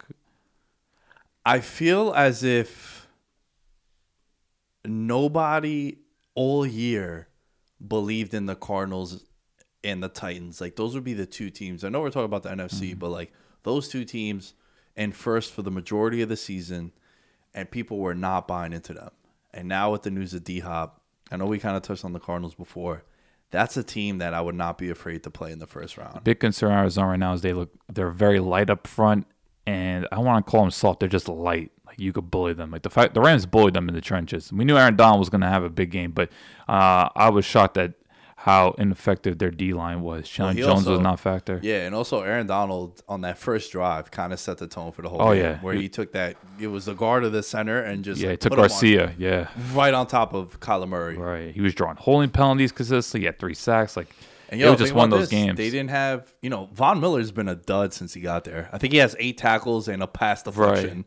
I will say he did play contain well against Kyler. He did his job at times. Like, that was the kind of game. Like, Leonard Floyd was not doing his job until they threw the pick right in his hands. But, like, in that kind of game, I don't want to be too harsh because against Murray, you got to play contain. Otherwise, he's going to tear Very you fair apart. point. Very fair point. But you hope Vaughn with more stats will get going. But yeah, he's been. Look, you expect more from him, so it's understandable criticism. The Cowboys, there are stats floating around of pre-calf injury for Dak and then post. It's like 8 touchdowns, 6 interceptions post. Prior to that, it was like, 15-3 kind of. Are you concerned about Dallas? They're still threatening. Like talent-wise, I think they could beat anyone. Yeah. Like especially with what they're putting together defensively. Those packages with Gregory, Lawrence, and Parsons, like they know how to get Parsons in these matchups against guards, and he just eats them alive. So I'm really intrigued by Dallas. It's just you play the best teams, you're gonna have to score 30 points. And the way Dak's throwing right now, and now he has a full supporting cast. Like I still want to see a few more weeks, let the 3 receivers play with each other, but it's like Dak's missing throws right now. That's the problem. Yeah, it's not on the receivers. Yeah. He's just not hitting guys. Right. And things just seem very static. Like even against Washington when they were moving the ball, it was very quick. They weren't really throwing the ball deep. Like I'm not sure if they're still concerned because Tyron Smith's in and out of the lineup. When Tyron Smith's not in the lineup, they get very cautious with their offensive line, and because Terrence Steele for whatever reason cannot play on the left side, he's just primarily a right tackle. So I think if Dallas is really going to contend, they need Prescott and Tyron Smith to be at the peak of their games.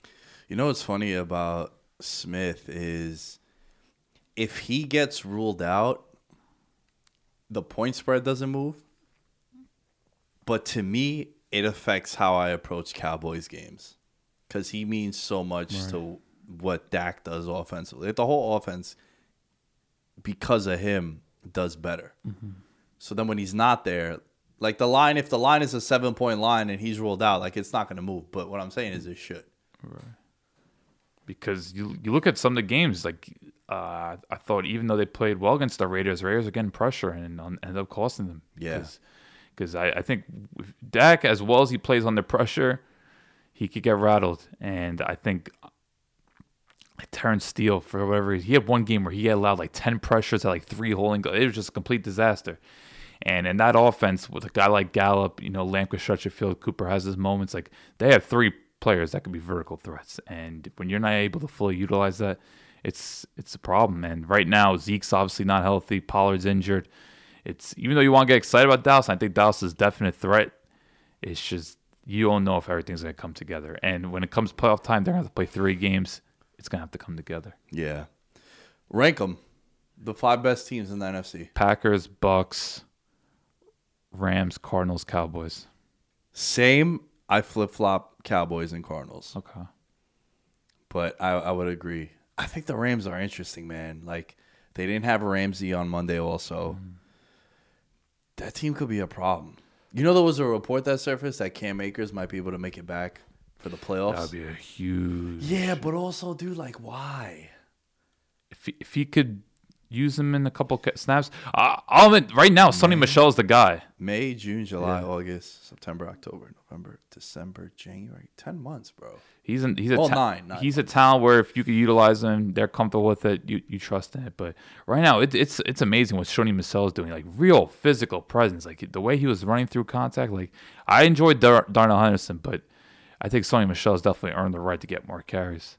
Yeah, and I also feel like Henderson is better utilized as an 8 to 12 touch running back. Don't give him the workload. As opposed to the other way around. Like they tried doing it with Henderson getting the boatload of the carries, and then Sony, here's 5 to 6.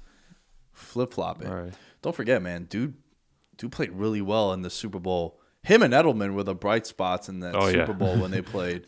I know it's not saying much, but Michel was able to first touchdown score. He was the only one to score a touchdown in that game. Outside of that big play that they hit Gronk on, outside of that, if it wasn't for him, that offense was not really moving the ball. Right.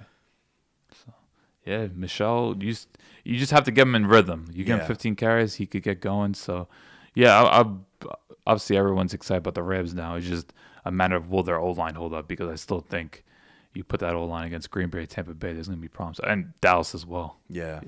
It's amazing. Like you got to start recognizing Dallas. Like it's weird because like Dallas, you look at the defense, it's like, yeah, they're flaws here, but they have some records up front. Like Randy Gregory. I know. Man, that interception. Think about it. The last 3 weeks, they've added back Lawrence and Gregory. Right. and you still in the back end, you got a dude that makes a lot of plays and digs. You got Parsons, who's everywhere. And it seems like the weakest part of their defense now might be the linebackers. Where I think at one safeties. point, safeties? Yeah, you would say Because safeties? Van Der Esch is falling off. Callan had a big forced fumble in that game, but he's been iffy. I think he had a COVID issue. So the linebackers, they just have like a bunch of pieces. Like there's no real set because obviously Jalen Smith's not there anymore. But now the safeties are still, I think, a place where they can improve on. But for most part, I was just shocked. Like Heineke couldn't even complete a pass. Yeah. Like it was ugly. Like they were just getting after him. Yeah, they really got after him bad. Yeah. And it was funny because the whole conversation that whole week was about Washington. All right. Dallas' struggles, Washington on the winning streak. Yeah, that was a huge letdown. I know they were competitive at the end, but if you're a Washington fan, you gotta be really discouraged by that performance in a big moment. Well, a lot of things have surfaced over the last 24 hours with Washington. They got bigger fish to fry This is true. and to worry about once again, right? Like It once happens again. every month. Yeah, Unfortunately. every month. I don't know how- Scissors on the field though, bro. What a shit show. FedEx Field. Well, I want to get to what I think is the marquee game of the weekend, and it's the Colts at home against the New England Patriots. Both teams are coming off a bye. Colts are 7-6. Right now, they have a playoff position. Yo, it's not going to happen, but Frank Reich should get some Coach of the Year consideration. I feel like every year we say that, and he deserves it. He He does, but think about it, man. They come out the gates. They're 1-4. Yeah. Expected though, right? Because everyone's preseason handicap outlook of the Colts was, those They got first hit 4 or harder 5 more games. but they got hit harder more than any team in training camp, except maybe the Ravens. But like Colts, it was like Wentz is out 5 to 12 weeks. Quentin Nelson out this long. It was like piling on. Yeah, and also when you think of the difference between the Colts and the Ravens is that the Ravens have had their quarterback in house. Wentz is going to a brand new system, brand new situation. Well, system maybe the Coming off the similar. worst year of his career, though, confidence low. First time. What's my timing going to be with T.Y. and Doyle and Pittman and all these guys? So you don't have him, and then you don't have him practicing. You don't have Quentin Nelson. You come out to that rocky start. You're 1-4, and then you turn it around. And they've also been playing really well against some good teams too. Like even the Bucs game. That's a game that came down to the wire. The Ravens game, they're probably looking at this now like, shit, man, we don't drop that game to the Ravens. We might have a chance at the division because they're 7-6. The Titans are 9-4, but they got swept by the Titans. So it's really like a 2.5, 3-game lead that the Titans have on the Colts. Yeah. Colts just got to be fortunate they beat the Bills. That's going to be big going down the stretch. That Buffalo, man. Those Bills are not what we thought they were. I mean, very gutsy second half. I enjoyed the hell of it. That felt like a Josh Allen. I don't want to say statement game because we've known how good he was, but that was a put this whole shit on my back. Defense did its own too. Yeah. They held their own. So I'm still fairly optimistic with the Bills. I just think tiebreaker wise, it could mean a lot because Bills still got to play Patriots, so who knows.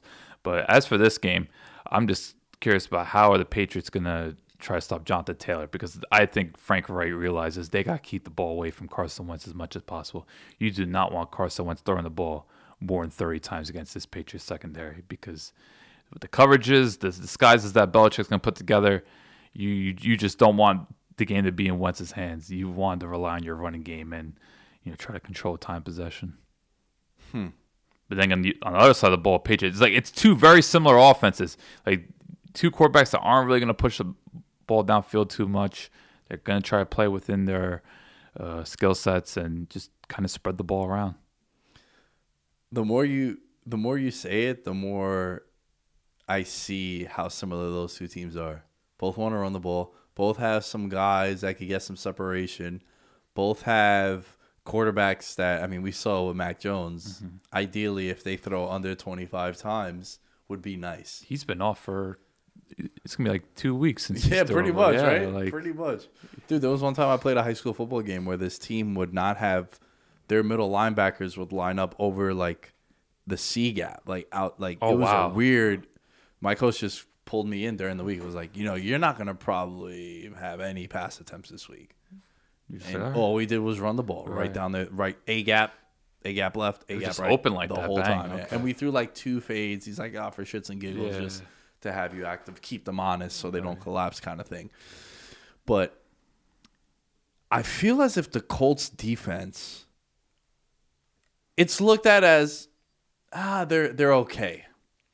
Maybe because they don't have really big names, like Darius Leonard is a big name.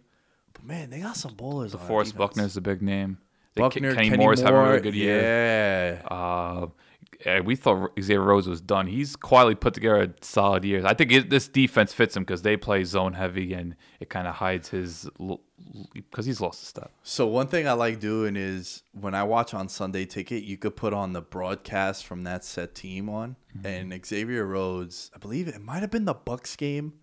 I think it was the Bucks game because I remember I had that game on my laptop, and Rhodes stepped off for maybe a drive. And the announcer lost his mind how valuable Rhodes was to the team. And that's very telling, Yeah. right? Because, look, sometimes when you're watching on Red Zone, you don't really hear the commentary from that particular team that gets covered. But when I heard that, it was like, damn, this dude has been playing well. Because I know he's been playing well, but not to that extent where, like, the PA announcer is sort of panicking. like this is a very huge guy. loss. So, now Colts always have a stabilized defense. It's just they allow teams to carve them up a little bit. That's the problem. They don't blitz a whole lot. They don't play a ton of man coverage, so it kind of limits them. Like they force turnovers purely off Darius Leonard punches. Like there's not a better player at punching the ball out, Peanuts Tillman style, than Darius Leonard. Yeah, he's made that an art. Yeah. That's an art form, man, to be able to punch the ball out like that. What do you think about this game, though, from a AFC landscape outlook? Because, if you're the Chiefs, if they win on Thursday, they potentially are going to go into this weekend as the 1 seed, only because New England still has a game to play. This is a big game for the Patriots because playing in Foxborough, that time of year, the aura of Foxborough, it's a little just different. Comfort. Right. Because a rookie quarterback going Arrowhead at that time.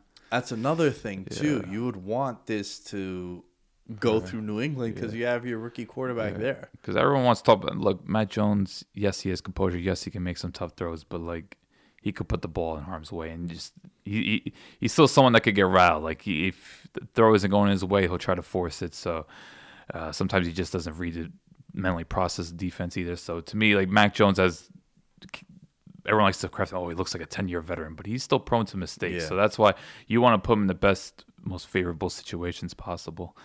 But this game, I'm curious, like, I don't know, like, I just think, both teams is kind of like a ball control style, but New England's going to get more creative, though. Like, both teams have, like we talked about, skill position players there, Kendrick Bournes, or on the Colts side, like a Zach Pascal, like, Doolin as well. He's got a scoring, couple touchdowns. Yeah, some deep shots. So they have some players, both teams, that could just come out of nowhere and make some plays, like a Jack Doyle or Hunter Henry. So it's just like a collection of characters. I think Pittman's a star, but outside of that, you just have a collection of players. Man, as I'm looking at the standings and the potential playoff teams in the AFC, bro, what quarterbacks do you trust In the AFC? Is it not just Mahomes? Mahomes, Herbert, Allen? Herbert, everyone knows my man crush on Herbert. Yeah. It's fair to say, hey, can we see him in the playoffs? What is it going to be like in the playoffs? Obviously, the talent is there. We get that. Allen, we've seen in the playoffs, but this year, I'll still trust him. But like, Wentz, Lamar now hobbled, Ryan Tannehill, Mac Jones, a rookie. We might look back at the AFC, bro, and the Chiefs win it again and be like, man, it was just right there. I feel like that's kind of been the case. I remember, maybe 2019, we were talking about the AFC quarterbacks in the playoffs, and it was just as bad. Like, it's just a division. Yeah, but you still had Brady, though. Right. And look, we still got Mahomes now. Right. I just think AFC, you really want to see the young quarterbacks take strides like a Joe Burrow, hopefully with a new coaching staff, Trevor Lawrence. Well, I want to see – I'm really rooting for the Bengals to make the playoffs because I think it'd be dope to see Burrow, Herbert in the playoffs, and then Carson Wentz with this fresh start at a new place would be pretty sick. Because you want to see this crop because, like, the crop that was coming up, it's kind of folded. The whole Deshaun Watson situation. Baker Mayfield clearly is not the guy. Like, there's been some major letdowns. Sam Darnold. Well, I don't think that ever started. I don't think that. Oh man, Sammy D. Oh, we gonna win this one. It's tight. This one's difficult. It's very difficult, man. I want to say the Colts. I'm gonna pick the Colts. Wow. So you're banking on Jonathan Taylor pretty much, because I just don't know how Colts are gonna muster up drives. Yo, let's think about this. Let's play a little planning ahead next week talking points. Bucks are playing the Saints. Saints have Brady's number. What if Taylor goes into this game and puts up Dalvin Cook versus Steelers numbers? Goes for 200. Yeah, I just don't see the Patriots offering that many holes. Like, you watch that game. I get it, man. We could have put up 100 on the. I get it. Yeah. I get it. But just bear with me here, okay. Right? Basically, all right, 200 is a stretch. But say he's the reason. Yeah, he's the reason. He has a 2-touchdown performance, he 150 has, total scrimmage yards, right? Which is definitely possible. And then Brady throws 1 touchdown, 2 interceptions. And it's like a 220-yard passing day. I feel like Taylor puts himself right back into that discussion. Oh, look, I would love a non-quarterback to win MVP. I like seeing the impossible happen, but I just think at this point everyone's so look, if someone was to give me $1 million and they're like, yo, bet an MVP, I'd be Brady. Yeah. But Taylor's legitimate. Like, I'm talking about what the talking points are going to be next week if this happens. That 5-touchdown game against Buffalo, that turned some heads. It's like, okay, well, this is what's happening there. He's changing. Yeah, that's what I mean. I think people will start saying, "Oh, Brady's going to win MVP," but this running back, right? It's just the Patriots. Like, all 3 levels of their defense, they just have players coming on. Like, you watch that Buffalo game, they were getting after it. I'm always butcher his name. The French dude, he's like a 5th-round draft pick, the nose tackle. I think Gawaks or something. Like, he was making plays, and then Baltimore's a stud, and they just got Adrian Phillips. Like, they just all across that team. Like, that Bills game, everyone wants to talk about the weather, but that defense, they did it just an outstanding job. Like, even when the Bills wanted to run on first down, they weren't allowing more than 2 yards. Now, I know Indianapolis is a different proposition, and they got Pro Bowls across their whole line, but just sign tells me like just how well coached the Patriots are, and just if they put the Colts in 3rd and longs, I just have a feeling Wentz is going to turn the ball over multiple times. Wentz, for the strides he's made this year, he still is very reckless with the ball.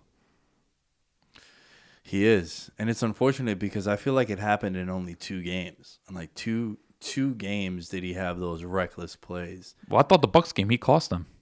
You think so? He had 2 interceptions, had a fumble. Well, he only has 5 picks on the year. Okay, but I wonder how many fumbles. Like, he had a bad fumble against Tampa Bay. Well, there was that one interception called fumble against the Niners. The monsoon game. But for the most part, he's had I feel like if I was a Colts fan, I'd be happy with what I got from Wentz. Because I expected so little in this move, him coming over. It's just, what's he going to do against the premier defenses? That's now the question. You're going to play at this level now.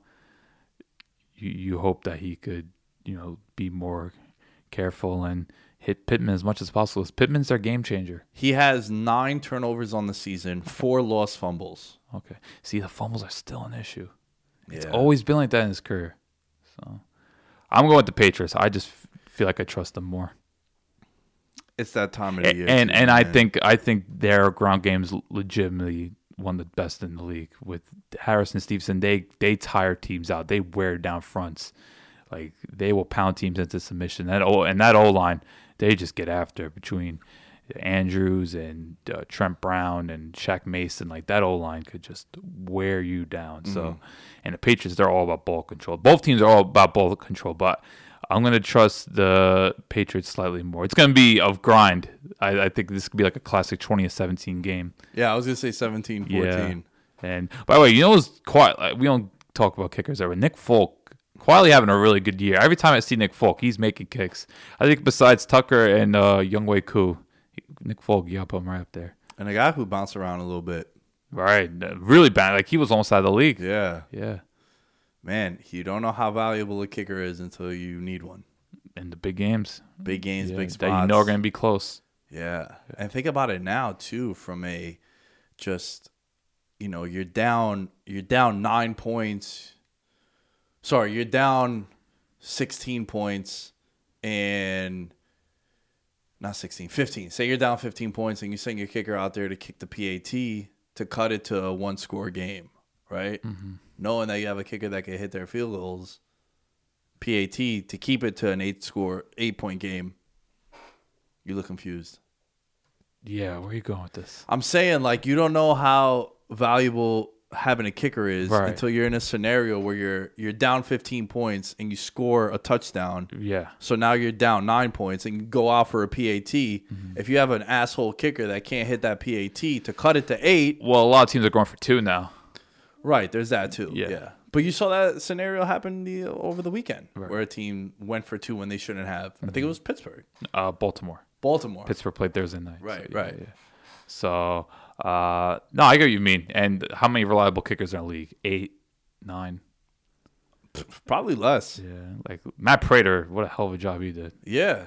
Yeah. Bro, it's important, man. It's important. You're up 7 and there's 5 minutes left and it's a 56-yard field goal attempt. Sending a guy out there to make it 10 and knowing that, yo, you know what? Not only is it going to be a 2-score game now with 5 minutes, they're not going to get the ball at the 50. Right. It's important. By the way, I hope Adam Vinatieri's at this game.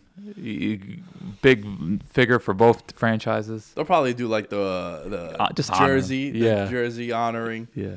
Shouts to the members of the Patreon. We got Christopher Velasquez, Derek Platees, Devin Rendon, Jordan Riley, Mike Wozniak, Ryan Pisner, and Stephen Briggs. You can catch next week's episode with Will Blackman, my co-host, well, the host of Upsets and Underdogs. I'm the co-host on there. When we were out in Vegas, you can catch that. The portion of the show that you're going to hear now is with Kenny King Jr. That was a pod that we recorded when I was out in Vegas. Also, you could have got that early on the Patreon. So every week moving forward, you're going to get either an exclusive episode or an episode early, as well as like the betting stuff too. We got hot with the betting picks. I'm doing pretty well in the contest. However, last week went 1-4. Rough. Who burned you? I mean, who didn't? I took all underdogs and it was 12. Oh, wow. You live up the brand name. But bro, all the favorites covered. And like I some know, really because I comfortably. saw PFF post the only underdog that really won last week was the Falcons, which The Falcons were the only underdog to win outright, and then the Yeah. Browns were not the Browns, the Ravens were the other ones to cover, and then Monday night. So it was like 12-3 against the spread with the favorites. Watch out, listeners. Watch out, degenerates. Anytime you have favorites the week before, crush it. Sports books get annihilated. Just be careful this week. Pursue with caution. We'll talk about that on the Patreon. But I picked a bad week to go 1-4, bro. Just because I made up a lot of ground. I'm in this mega contest. It's like 27,000 people. I went 16-4 in the last 4 weeks, so I made up a lot of damn ground. impressive. Yeah, I had a 4-1, 4-1, 5-0, and a 3-2 week. And then coming into this week, I was top 800, placing in the money. Nothing too crazy, not life-changing money, but first place is life-changing, 1.5 million. But picked a bad week, man, to just get cold. I was like, oh. Still got 4 weeks. 4 weeks, yeah. And I realized how much ground I made up, dude, because I was... Yo, 16-4, that's huge. Yeah, man. It's really That's not out. serious, Like, if yeah. I could replicate a 16-4 now, who knows? Hashtag screenshot life for real, bro. I got to get you into some betting. Actually, I like DFS. Yeah? DFS is cool. I'm a nerd when it comes to players. Word. Yeah, And I do enjoy matchups players. and yeah. numbers. Although, man, I invested a lot in Dak last week. Oh, don't Because I just like attacking Washington's defense. Like Yeah. at this point in the year, like I don't know. I think I'm just gonna go anyone against the Jets. Like I'm pissed I ain't getting because I was concerned about Taysom Hill's finger, and it's like that didn't matter. Yeah. He just ran the ball. I paid up for Kamara in DFS last week. He put up like 28 points. Go against the Jets. Just go against the Jets. Sometimes it's that simple, man. Yeah. At Nick Day is 10 as you can find me. At Veterans Minimum as you can find everything for the show. Big announcement for Veterans Minimum over the next coming weeks. I'm excited to share with you guys. We're on Twitter. We're on Instagram. We're on TikTok. We're everywhere. Facebook. Holla at us. Alan, where can they find you? Alan Sturk, ALLENSTRK, covering a potential playoff team. Maybe we'll see. The crazy thing is, like, if they lose to San Fran, I think it goes from like 25% to like 3%. So But what happens if they win? if they win, it goes to like 55. Let's go. Because baby. the thing is, like, there's 2 seeds open right now. Yeah. And they're 6 and 7. San Fran's 7-6, so they got the tiebreaker, and they play the Lions the following week, so it's all aligning. But they got to play the Bills. But we'll ride it out. We'll see. Things are interesting for the first time in 4 years. I can't believe it. Let's go. We'll catch you guys next time. My dude. What's up, brother? Yo, finally got to meet you, man. I know, right? Finally face to face. It's always nice when you can like actually sit there and shake hands instead of talking over across the country. Yeah, with a delay. Yeah. And the whole nine with the Zoom. My guy Kenny King Jr. in the building. What's good? How you living? I'm living good, man. You know, out here for the Raider game. Got the Haney fight tonight. Just gonna get things going. But just it's been a crazy season for the Raiders. I'll tell you that. That's for damn sure. You guys have been having a crazy season too. I mean, Nothing like what we have to deal with. yeah, different levels of crazy, man. Yeah. It's just been a roller coaster for you guys, and I know I had you on my show a little earlier in the year. Yeah, and you always have high expectations for your Raiders. try.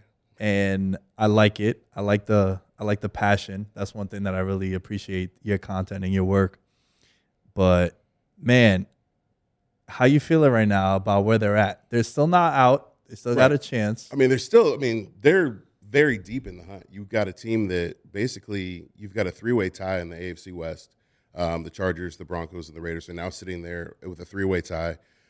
You've got the Chiefs that have now taken over the lead, which, the first couple of weeks of the season, it didn't look like the Chiefs were going to do much of anything. Nah. But looking at this team, I mean, it was a 3-game skid, and it was like you have the loss to the Giants after Henry Ruggs. You have the loss to the Chiefs, which, I mean, they got beat. Like, there was nothing to sugarcoat that. And then a loss to Cincinnati where they could have won that game if they had just done a better job of controlling the run and not turning the ball over. And so looking at this team and looking at the way they played against the Cowboys, it's like this team is still very much in the hunt. They can do something. They have to put it together and continue to do it. And you got to win December. And it starts with the Washington football team. Yeah, what's interesting is that that entire AFC is so loaded, bro. Like, I think there's only 3 teams in the whole AFC that are legit out. You could say, right? Everyone else has 5 or more Everybody's wins. got a chance. And the thing with the Raiders, it was just unfortunate because every year you have that point in the season, like the second half of the season, last 3-4 years, the Raiders start to fall apart. Yeah. But this year, it's not because of the play. Right. It's because y'all have gotten hit with all these I mean, hurricanes of just I don't think I've ever seen a situation where a team has been affected by so many different things and so many different ways of things happening. Like Gruden's emails, Henry Ruggs, Damon Arnett, all those things coming together. That's a lot for a team to handle, and especially a young team when really the oldest player on your team, the oldest player on your team is on the injured reserve list, and then the most tenured player on the team is your quarterback. He's the only other person who's been around for the long haul. And so it's tough for a young team and for everybody to rally together and say, let's get this. When you lose your coach, you lose somebody who you consider a brother, and then you lose a guy like Damon Arnett who decides to be stupid and go on Instagram Live and tote guns. And so, the way I look at it is before it was play collapse, right? It was the way that the play collapsed. Now it's actual mental collapses.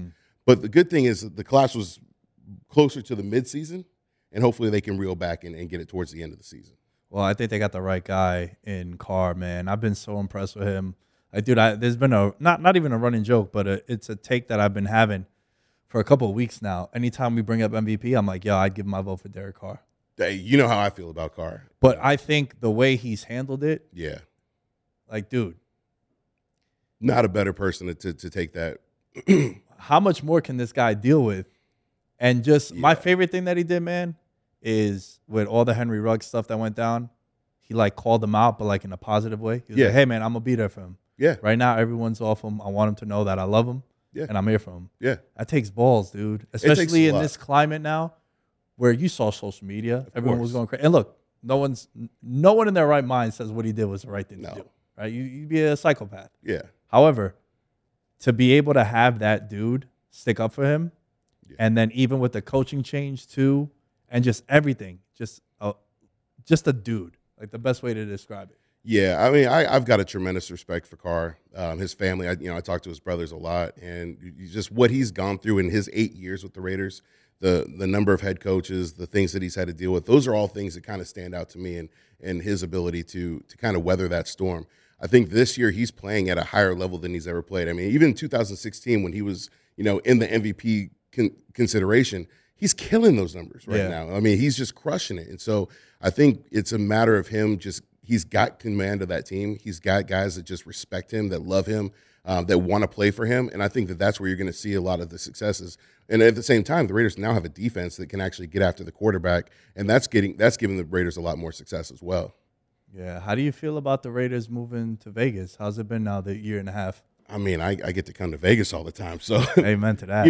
I miss Oakland. I'm from Oakland. I miss being able to get on BART, walk across the BART Bridge, smell the hot dogs, tailgate, smell every kind of different thing that you want to smell out there, and then go to the stadium. And the stadium was a dump, but it was our dump. Like, it was a pig, but it was our pig. And being in Oakland was one thing, but now coming to Vegas, you got this beautiful new stadium. You have something that Al Davis worked so hard for his whole life, his whole time that he owned the Raiders. And it was something that was always promised to the Raiders. It was always something that was promised to Al Davis when he came back to Oakland, that there was going to be a new stadium done, and it didn't get done. And so it's vindication for Marks to say, hey, I did this for my dad. I did this for Raider Nation. I built something that is the Raiders can call their own. And you go into that stadium, and it's black and silver everywhere. And you got, silver and black and Hall of Fame Raider stuff everywhere. You don't have A stuff. You don't have Niner stuff. You don't have any other teams. It's something the Raiders can call their own. So that part of it I love. And I love the fact that I have a reason to come to Vegas. And it's like, I tell my wife, hey, I'm going to Vegas this weekend. I'm going for the game. And it's not an argument like, oh, you're going to go to the club. No, I'm not going to the club. I'm going to the game. And I'm going to come to the Blue Wire Studios and do a pod. Yeah, now you got even more incentive to come out here. Hey, man, how do you feel about the emergence of, like, Hunter Renfrow?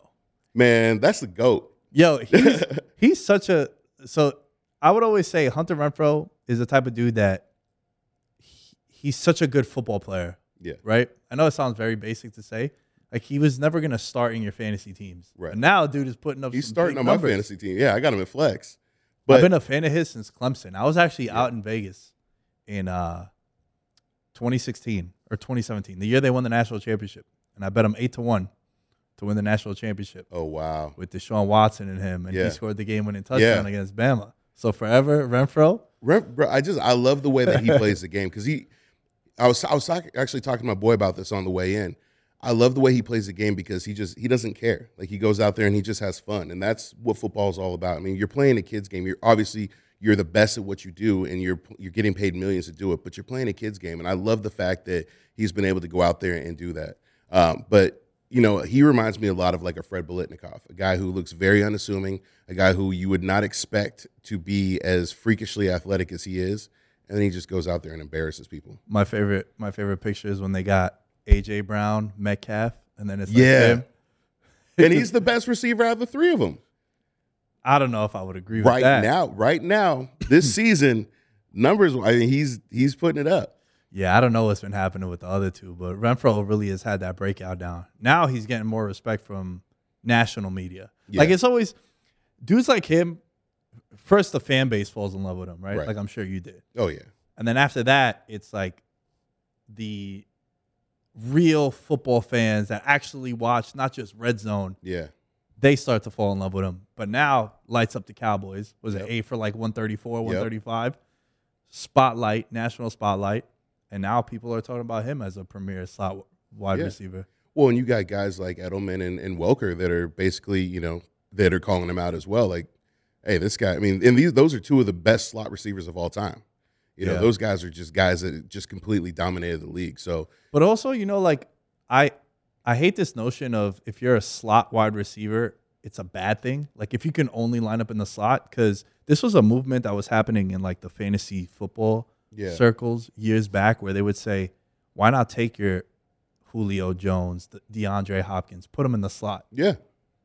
You have all the mismatches. And then you started seeing the Saints were doing that with Michael Thomas. Yep. Then you get Cooper Kupp, Devontae Adams. DeAndre Hopkins. That's just now dudes just line up everywhere if you're a complete wide receiver. Well, and that was one of the things that Gruden had for his offense is that he wants guys that can line up anywhere. He wants guys that can play anywhere. So if you're a running back, you can line up out wide. If you're a tight end, you can line up out wide. If you're a quarterback, you can line up at slot. I mean, we saw Derek Carr line up on Trayvon Diggs and call him out and say, "Come here." and Derek still to this day says that he wished that he caught that fade over him, because that's just the kind of guys that you want. You want guys that are going to go out there and just can play football.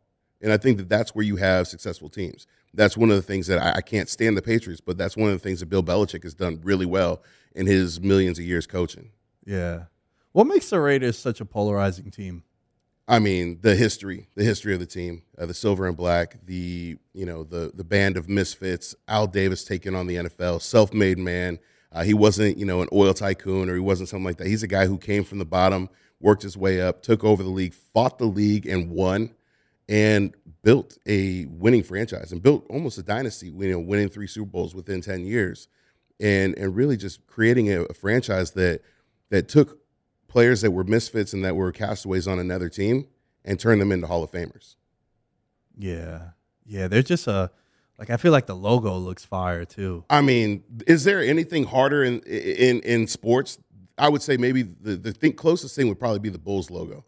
But there's no harder logo than an eye patch and a shield in silver and black. It's just it's menacing, and that's why you saw the LA gang scene rocking Raider stuff, because it's just menacing. Yeah, and also they're neutral colors. You can wear it with everything. I wear it every day. Yeah, dude, how long you been doing content? On my own, I've been doing content for about 2 years. Actually, no, for about a year. I just celebrated my first year. But I've been doing pods now for about 3 years. I was with Cody for a while, and then came on and started my own pod with Blue Wire about a year ago. How you liking it? Love it. Absolutely love it. I have a lot to say, and now I got people that want to listen to what I have to say. So, right? Yeah. What a weird thing sometimes. Yeah, right? Like, you've been doing it for what, like 5 years, right? 6. 6, yeah. So, I mean. I used to do 3 different shows. That's nuts. I used to record 6 episodes a week, and I would commute from Queens to Long Island and then back. And I was waking up at 3 a.m. And I was in college. Then I dropped out, just walked out. Yeah. Some shit from a movie, bro. No joke. That's I was taking advanced because I speak Greek too. Yeah. That's why everyone calls me Lamb.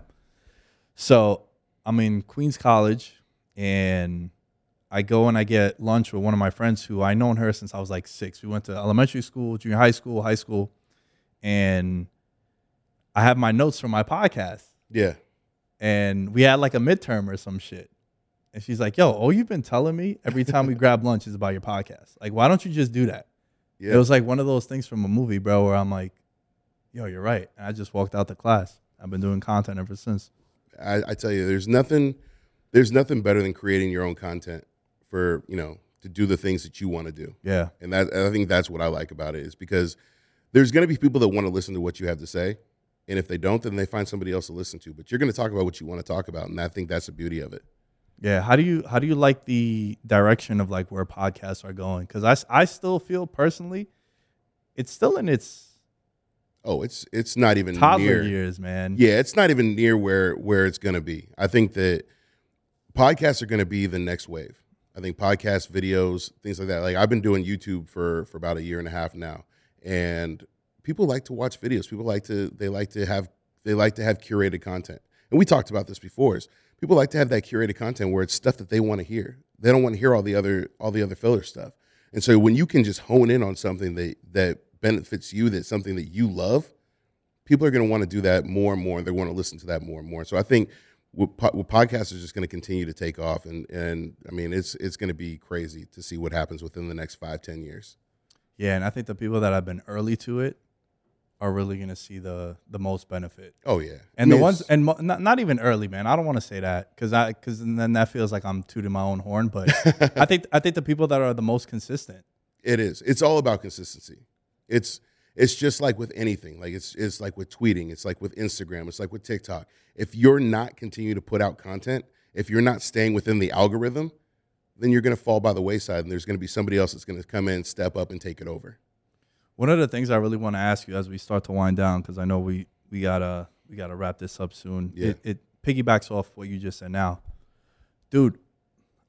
I struggle sometimes with the volcano that social media could be. I love social media. Yeah. and I like to preface that because I feel like everyone always shines the bad light on social media. Yeah. It could get chaotic. It could get toxic. Yeah. If it wasn't for social media, us two wouldn't be talking. I wouldn't Facts. be coming out to Vegas to do content. Yep. However, it's overwhelming. No. And sometimes I do want to be like, you know what, man, I'm going to just fall back. I don't want to, let me just deactivate my account for a week. Yeah. But I can't because my business and my livelihood now is social media. How do you navigate through that dynamic? It's kind of compartmentalizing, right? And I'll speak to this. My mom passed away about a month ago, and dealing with that, like trying to deal with navigating through her passing and dealing with the cancer and all of that, and still knowing that I had to put out content. And I didn't have to put out content. It was a matter of me like feeling like I wanted to put out content, and that was more cathartic for me to do that. And it was then at that point was where I was like, you know what, I'm going to curate my timeline and my, my feeds to things that please me, and things that displease me, I'm going to get it out. And so I got a little more heavy with the block button. I got a little more heavy with the mute button, and really just started to look at, if this doesn't please me, I don't want to have anything to do with it. I got enough stuff that I have to deal with. I have enough stress on my plate. This is how I'm going to look at it. And so it's really compartmentalizing of, okay, this is real life. This is social media. And I think that one of the things I'll look at is Dave Chappelle saying, I don't care what you say on Twitter because that's not real life. Yeah. Yeah. Did you feel like that might have been an escape for you? Oh, definitely.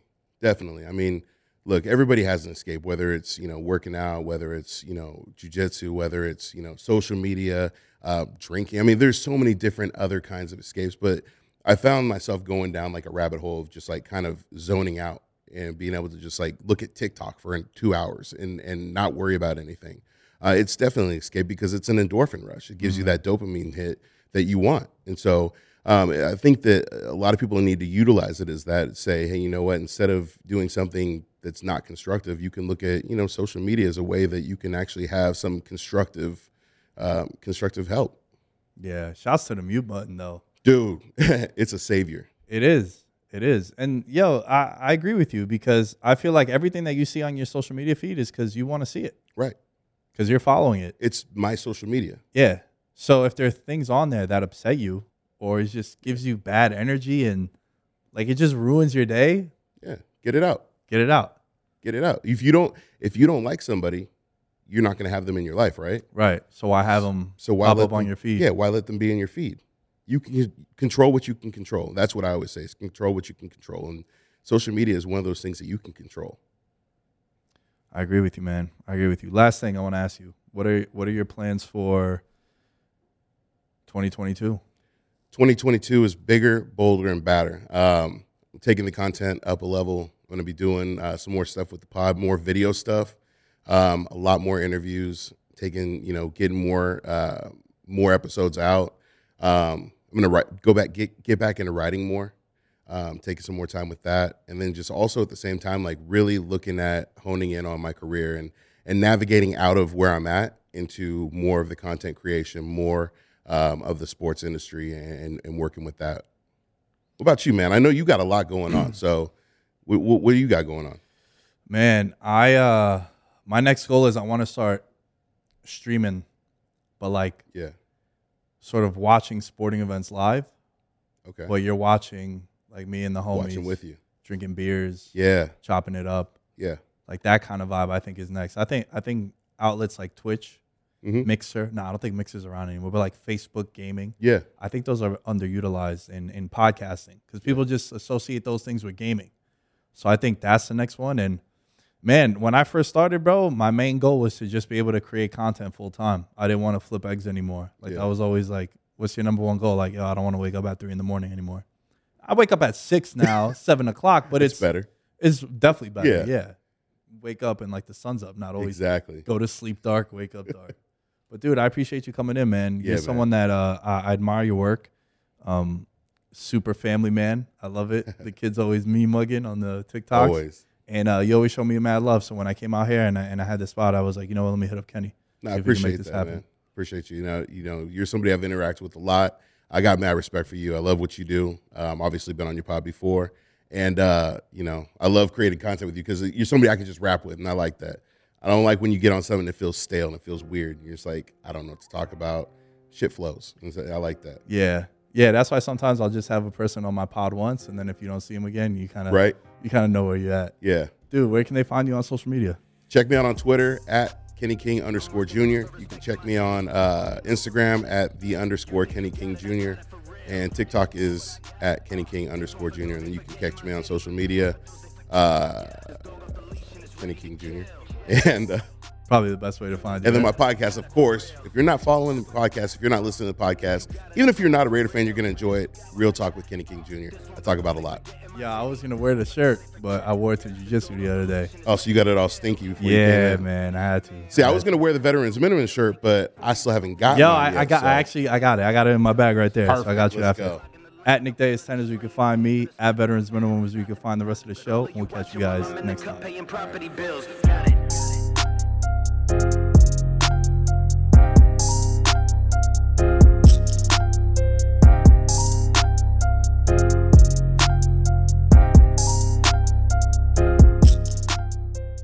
I'm Mark Chapman. Welcome to the Planet Premier League podcast. Each week, Cesc Fabregas, Nader Manua and myself talk all things Premier League. As a player, you don't have time to talk. No. You don't have time to make a plan. You just need to deal with wave after wave after wave. We watched Coach Carter and he said, afterwards, the game's just about doing this for your teammates. And I remember looking around halfway through the film and half the squad was asleep. Planet Premier League. Listen wherever you get your podcasts.